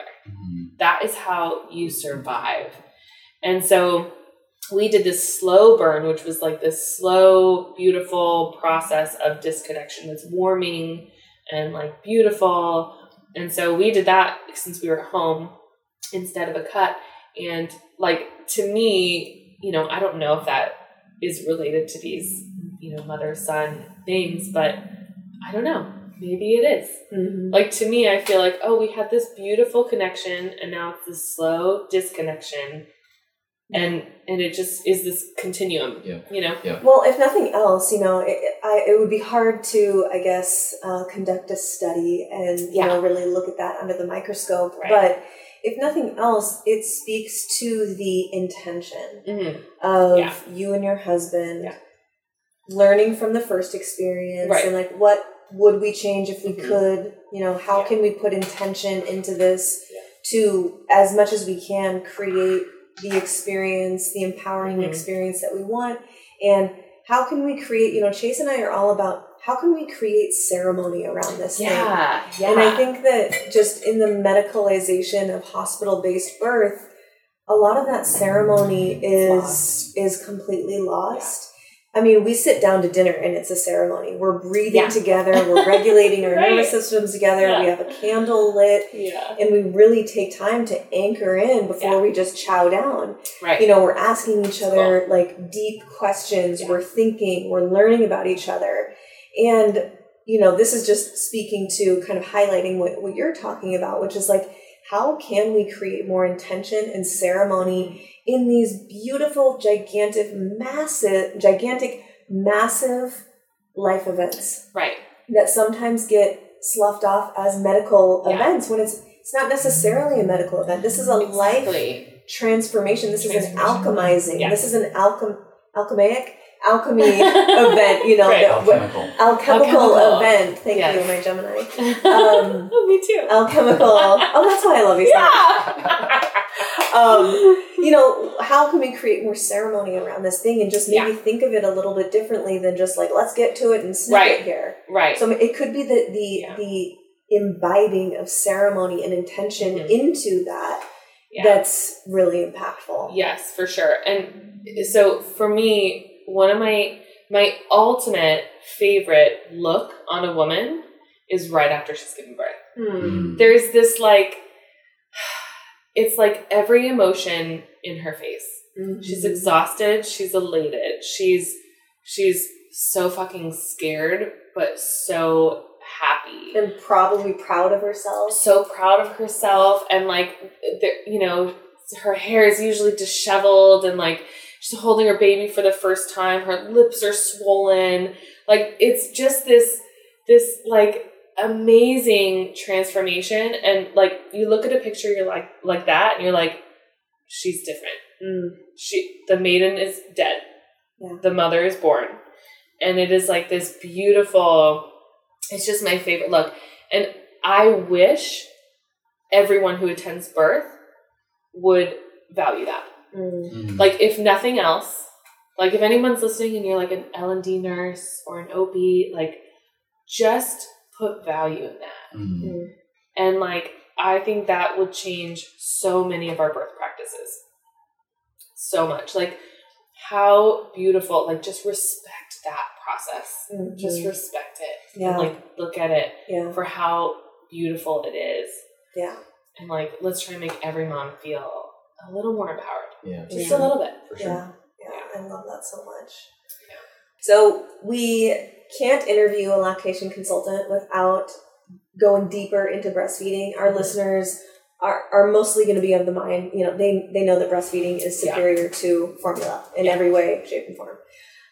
So we don't need any convincing there, but I have spoken to many friends who are just as crunchy as I am and value breastfeeding. Yeah. And they express how difficult it is, how hard it is, and, you know, have even given up. Yeah. Or, I don't even want to say given up because that is demeaning. They've moved to formula because they feel like it's the best option for what they and their baby needs. Because based on how hard breastfeeding was, quote unquote hard. Yeah. What are these big hurdles to breastfeeding? And for each of these hurdles, how do you support your clients through them?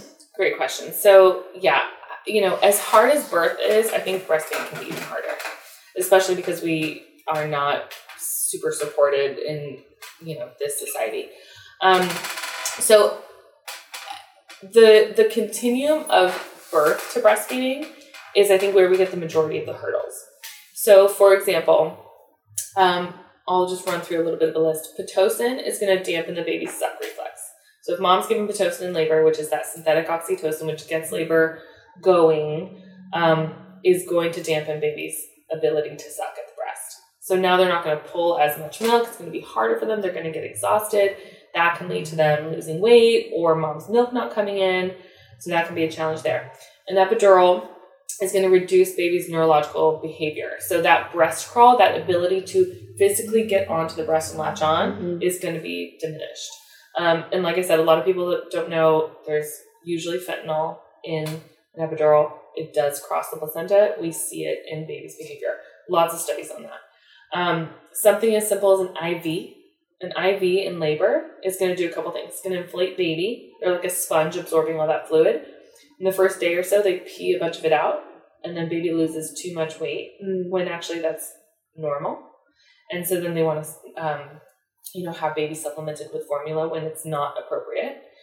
It's also going to inflate mom's breast. So now we've got, again, these like porn star boobs that are inflated, not only with milk, but also with IV fluid. It's a lot harder to latch onto that. If tissue is like super tight, it's really hard to latch than if it's like soft and supple. And then a C-section can delay milk coming in up to 10 days. So babies should just be getting drops of colostrum those first few days. If their milk doesn't come in, they're still getting that really beneficial colostrum, but it's going to take longer for them to gain weight. So we like to see, most babies lose weight when they're first born. We'd like to see them back up to their birth weight in the first 2 weeks. But if you have any one of those things on the list, it's going to potentially be harder to get there. There are some really good studies, long-term studies on epidurals and how that affects breastfeeding. And we know the first 6 weeks of breastfeeding is the hardest. And that's usually when moms give up because it's too challenging, or it hurts, or their milk didn't come in, or, whatever it may be. And this is for across the board, women who maybe give birth at home and in hospital? Yeah. Okay. Yeah. Well, probably more hospital, because at home you're not going to have access to an epidural or Pitocin in labor. So, most of this is from hospital births, which is another reason why home birth and midwifery care is literally life-saving. So, if we have all those hurdles, that's going to potentially affect mom's ability to breastfeed comfortably and easily. But those studies also say all of that resolves by 6 weeks. But the first 6 weeks is the hardest, and that's usually when moms, quote, quit or give up or go to formula, because it's hard. And then on top of that, if they're not getting the support and they're not told that these things that they had in labor can affect breastfeeding, now they're set up to fail, right? And so it's so hard. And so that was part of, I think, my struggles with my first is I had Pitocin, epidural, and IV fluids. So breastfeeding was really hard. And again, my daughter was super shaky. Like, she was like coming off of fentanyl. And at this point, when you had your daughter, were you already a lactation consultant? I was not a lactation consultant, but I was, my practice was, pediatric and pregnancy focused. So like, this is what I did all day long. And then all of a sudden I was struggling at it too. Yeah. So it wasn't until, I really started to see so many more breastfeeding babies and like issues in my practice. And then I had a family come in who were like all-star patients, like loved them. They were so compliant, like loved chiropractic. And the mom was pregnant with her second and just like wanted a better birth. So she was getting adjusted. And of course the birth was better. And then she had her baby and breastfeeding was fine. Everything was doing great. And then 5 months went by and she and I kind of became friends, and she called me and she said, I'm in so much pain breastfeeding. My nipples are bleeding. There is blood in my milk. I want to give up. Wow. And I was like, what happened? Like, I missed something. Come in, let me check. I looked inside her mouth, which I wasn't doing as much like in-depth cranial work and oral work at the time. Looked in her mouth. Baby had ties, which tongue tie, lip and tongue tie, which I didn't check because at first everything was fine. And so, she went and got the ties revised and then continued to breastfeed just fine. And now her daughter is older and wants to be a chiropractor. Oh, it's so cute. That is great. Well, I mean, the tongue tie thing is so relevant because I feel like I hear a new mom every week, like, no tongue tie, or I don't know if it's over-diagnosed or if it's just, if it's more rampant, if it's more common. I think it's now. both. I think it's both. And that, that's like a whole discussion in itself too. And that affects how the tongue functions. And, the last thing I ever want to do is refer someone for surgery if they don't need it, especially a baby. Yeah. But sometimes it really is needed. And so that's what we work with, is like really looking at it from a functional perspective. If things are functional, we all have that tissue. We all have that structure. If it's functional, it's not a tie. We leave it alone. But if it's there and it's causing dysfunction, then we move forward and we work with a really great local dentist who does a fabulous job. But if baby is having a hard time latching, I think some people can go straight to like, there must be a tie. Yeah. Okay, let's look at this. Maybe we'll get it released. When, tying back to our initial part of the conversation where you're talking about the palate. Right. And so getting into someone like yourself, can maybe definitely beneficial in the beginning, right? Where you can look at that and see what is actually exactly, maybe affecting it. Is it neurological dysfunction because of the birth? Is it cranial distortion because we got some asymmetrical molding of the head when the baby came out? There's so many more factors than just that tissue. So that's the thing I think, especially if there are any chiropractors listening, like start breastfeeding support groups in your office and bring other providers in, because like in our office, we have all these different providers that look at it. We all have a slightly different lens, and then we work together to decide, is this functional? Is this something that can resolve or not? And usually what I see is, like, if mom's had that super highly medicated birth, it might not be the tie. It's that all that stuff has to resolve, but then in that time, like, is mom swaddling and trying to get baby on a sleep schedule and not feeding on demand, and then baby's not gaining enough weight? It's not a tie. It's these like whack ass cultural parenting practices that create more disconnection and can foster more weight loss for the baby. Well, the way that I'm starting to see it and think about it from what you've shared is like, we are, having baby is here, great, exciting, love it. We're trying to fit baby into a modern work day or modern waking and sleeping schedule, because we all run our lives by schedules and timing and this and that. And then, the baby gets labeled as this or that, like, oh, not a really good baby or whatever. Yeah. When it's like, actually, you're fitting a baby in, and all they have is instinct and reflex to communicate. And we're trying to fit them into this mold that works for us. Right. But then I also see the perspective from women who are working mothers and want to train and get on a schedule. And so I see both worlds. And if someone's listening and no matter which side of the argument, the conversation you fall on, like, it really comes back to, like, with intention, looking into both sides of everything. We're talking about sleep, we're talking about breastfeeding, we're talking about vaccines. You don't know until you inform yourself, until you dig in and with intention make informed decisions. Then you can truly say, we did what was best for our family. And then you can just go to sleep at night knowing that's what's best for you, and you're choosing it intentionally, not necessarily just fitting into a mold of what everyone else around you is doing. Exactly. Yeah. And that's the thing. There's so much pressure. I mean, I had someone in the other day who, like, she was out with a friend, and her mom and her husband were there, and the topic of circumcision came up, and she was like, we're not going to do it. Or I think she was changing baby's diaper, and the person overlooked and was like, your baby's not circumcised?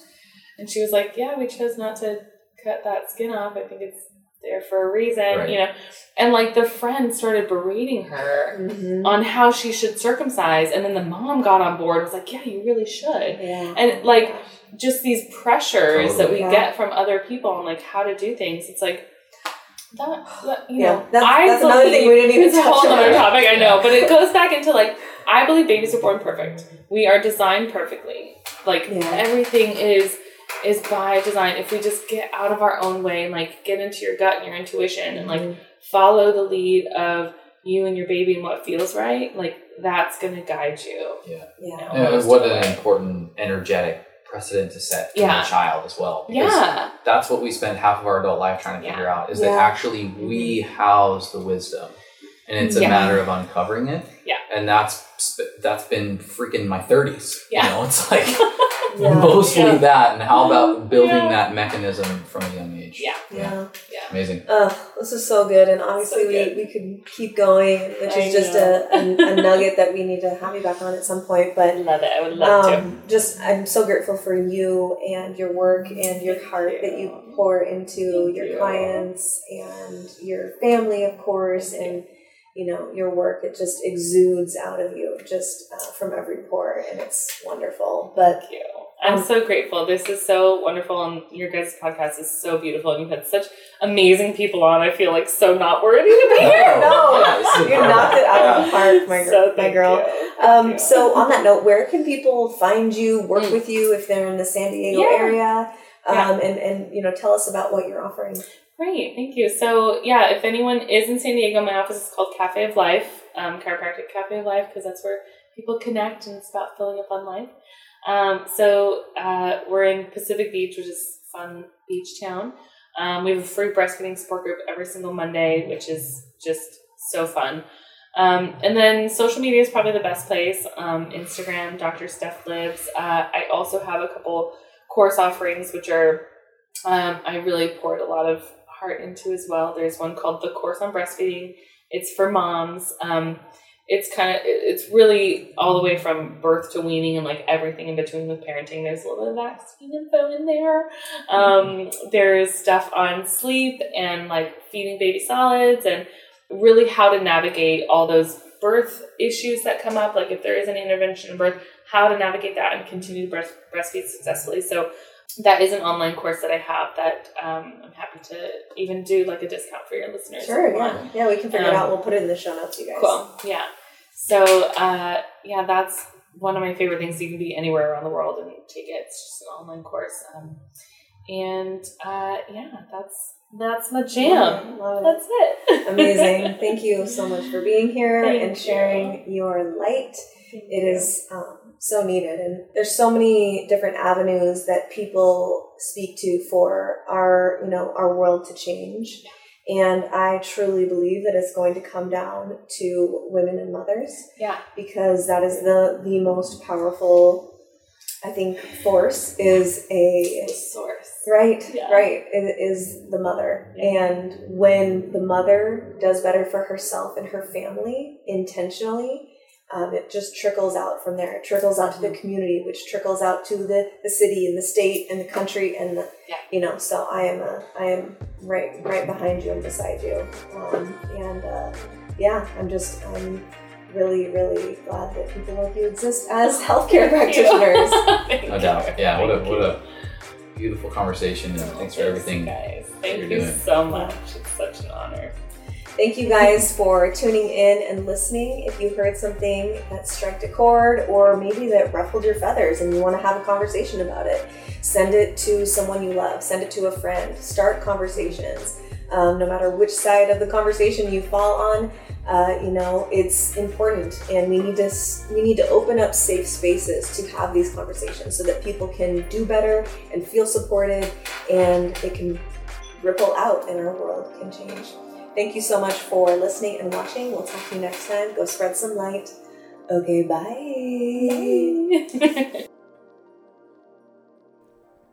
Hey friend, thanks for listening. Did you hear anything today that expanded your mind, made you laugh, touched your soul, or caused you to think differently about this topic? I hope so. I invite you to share this episode with someone you love. It takes 30 seconds and has the potential for a great ripple effect.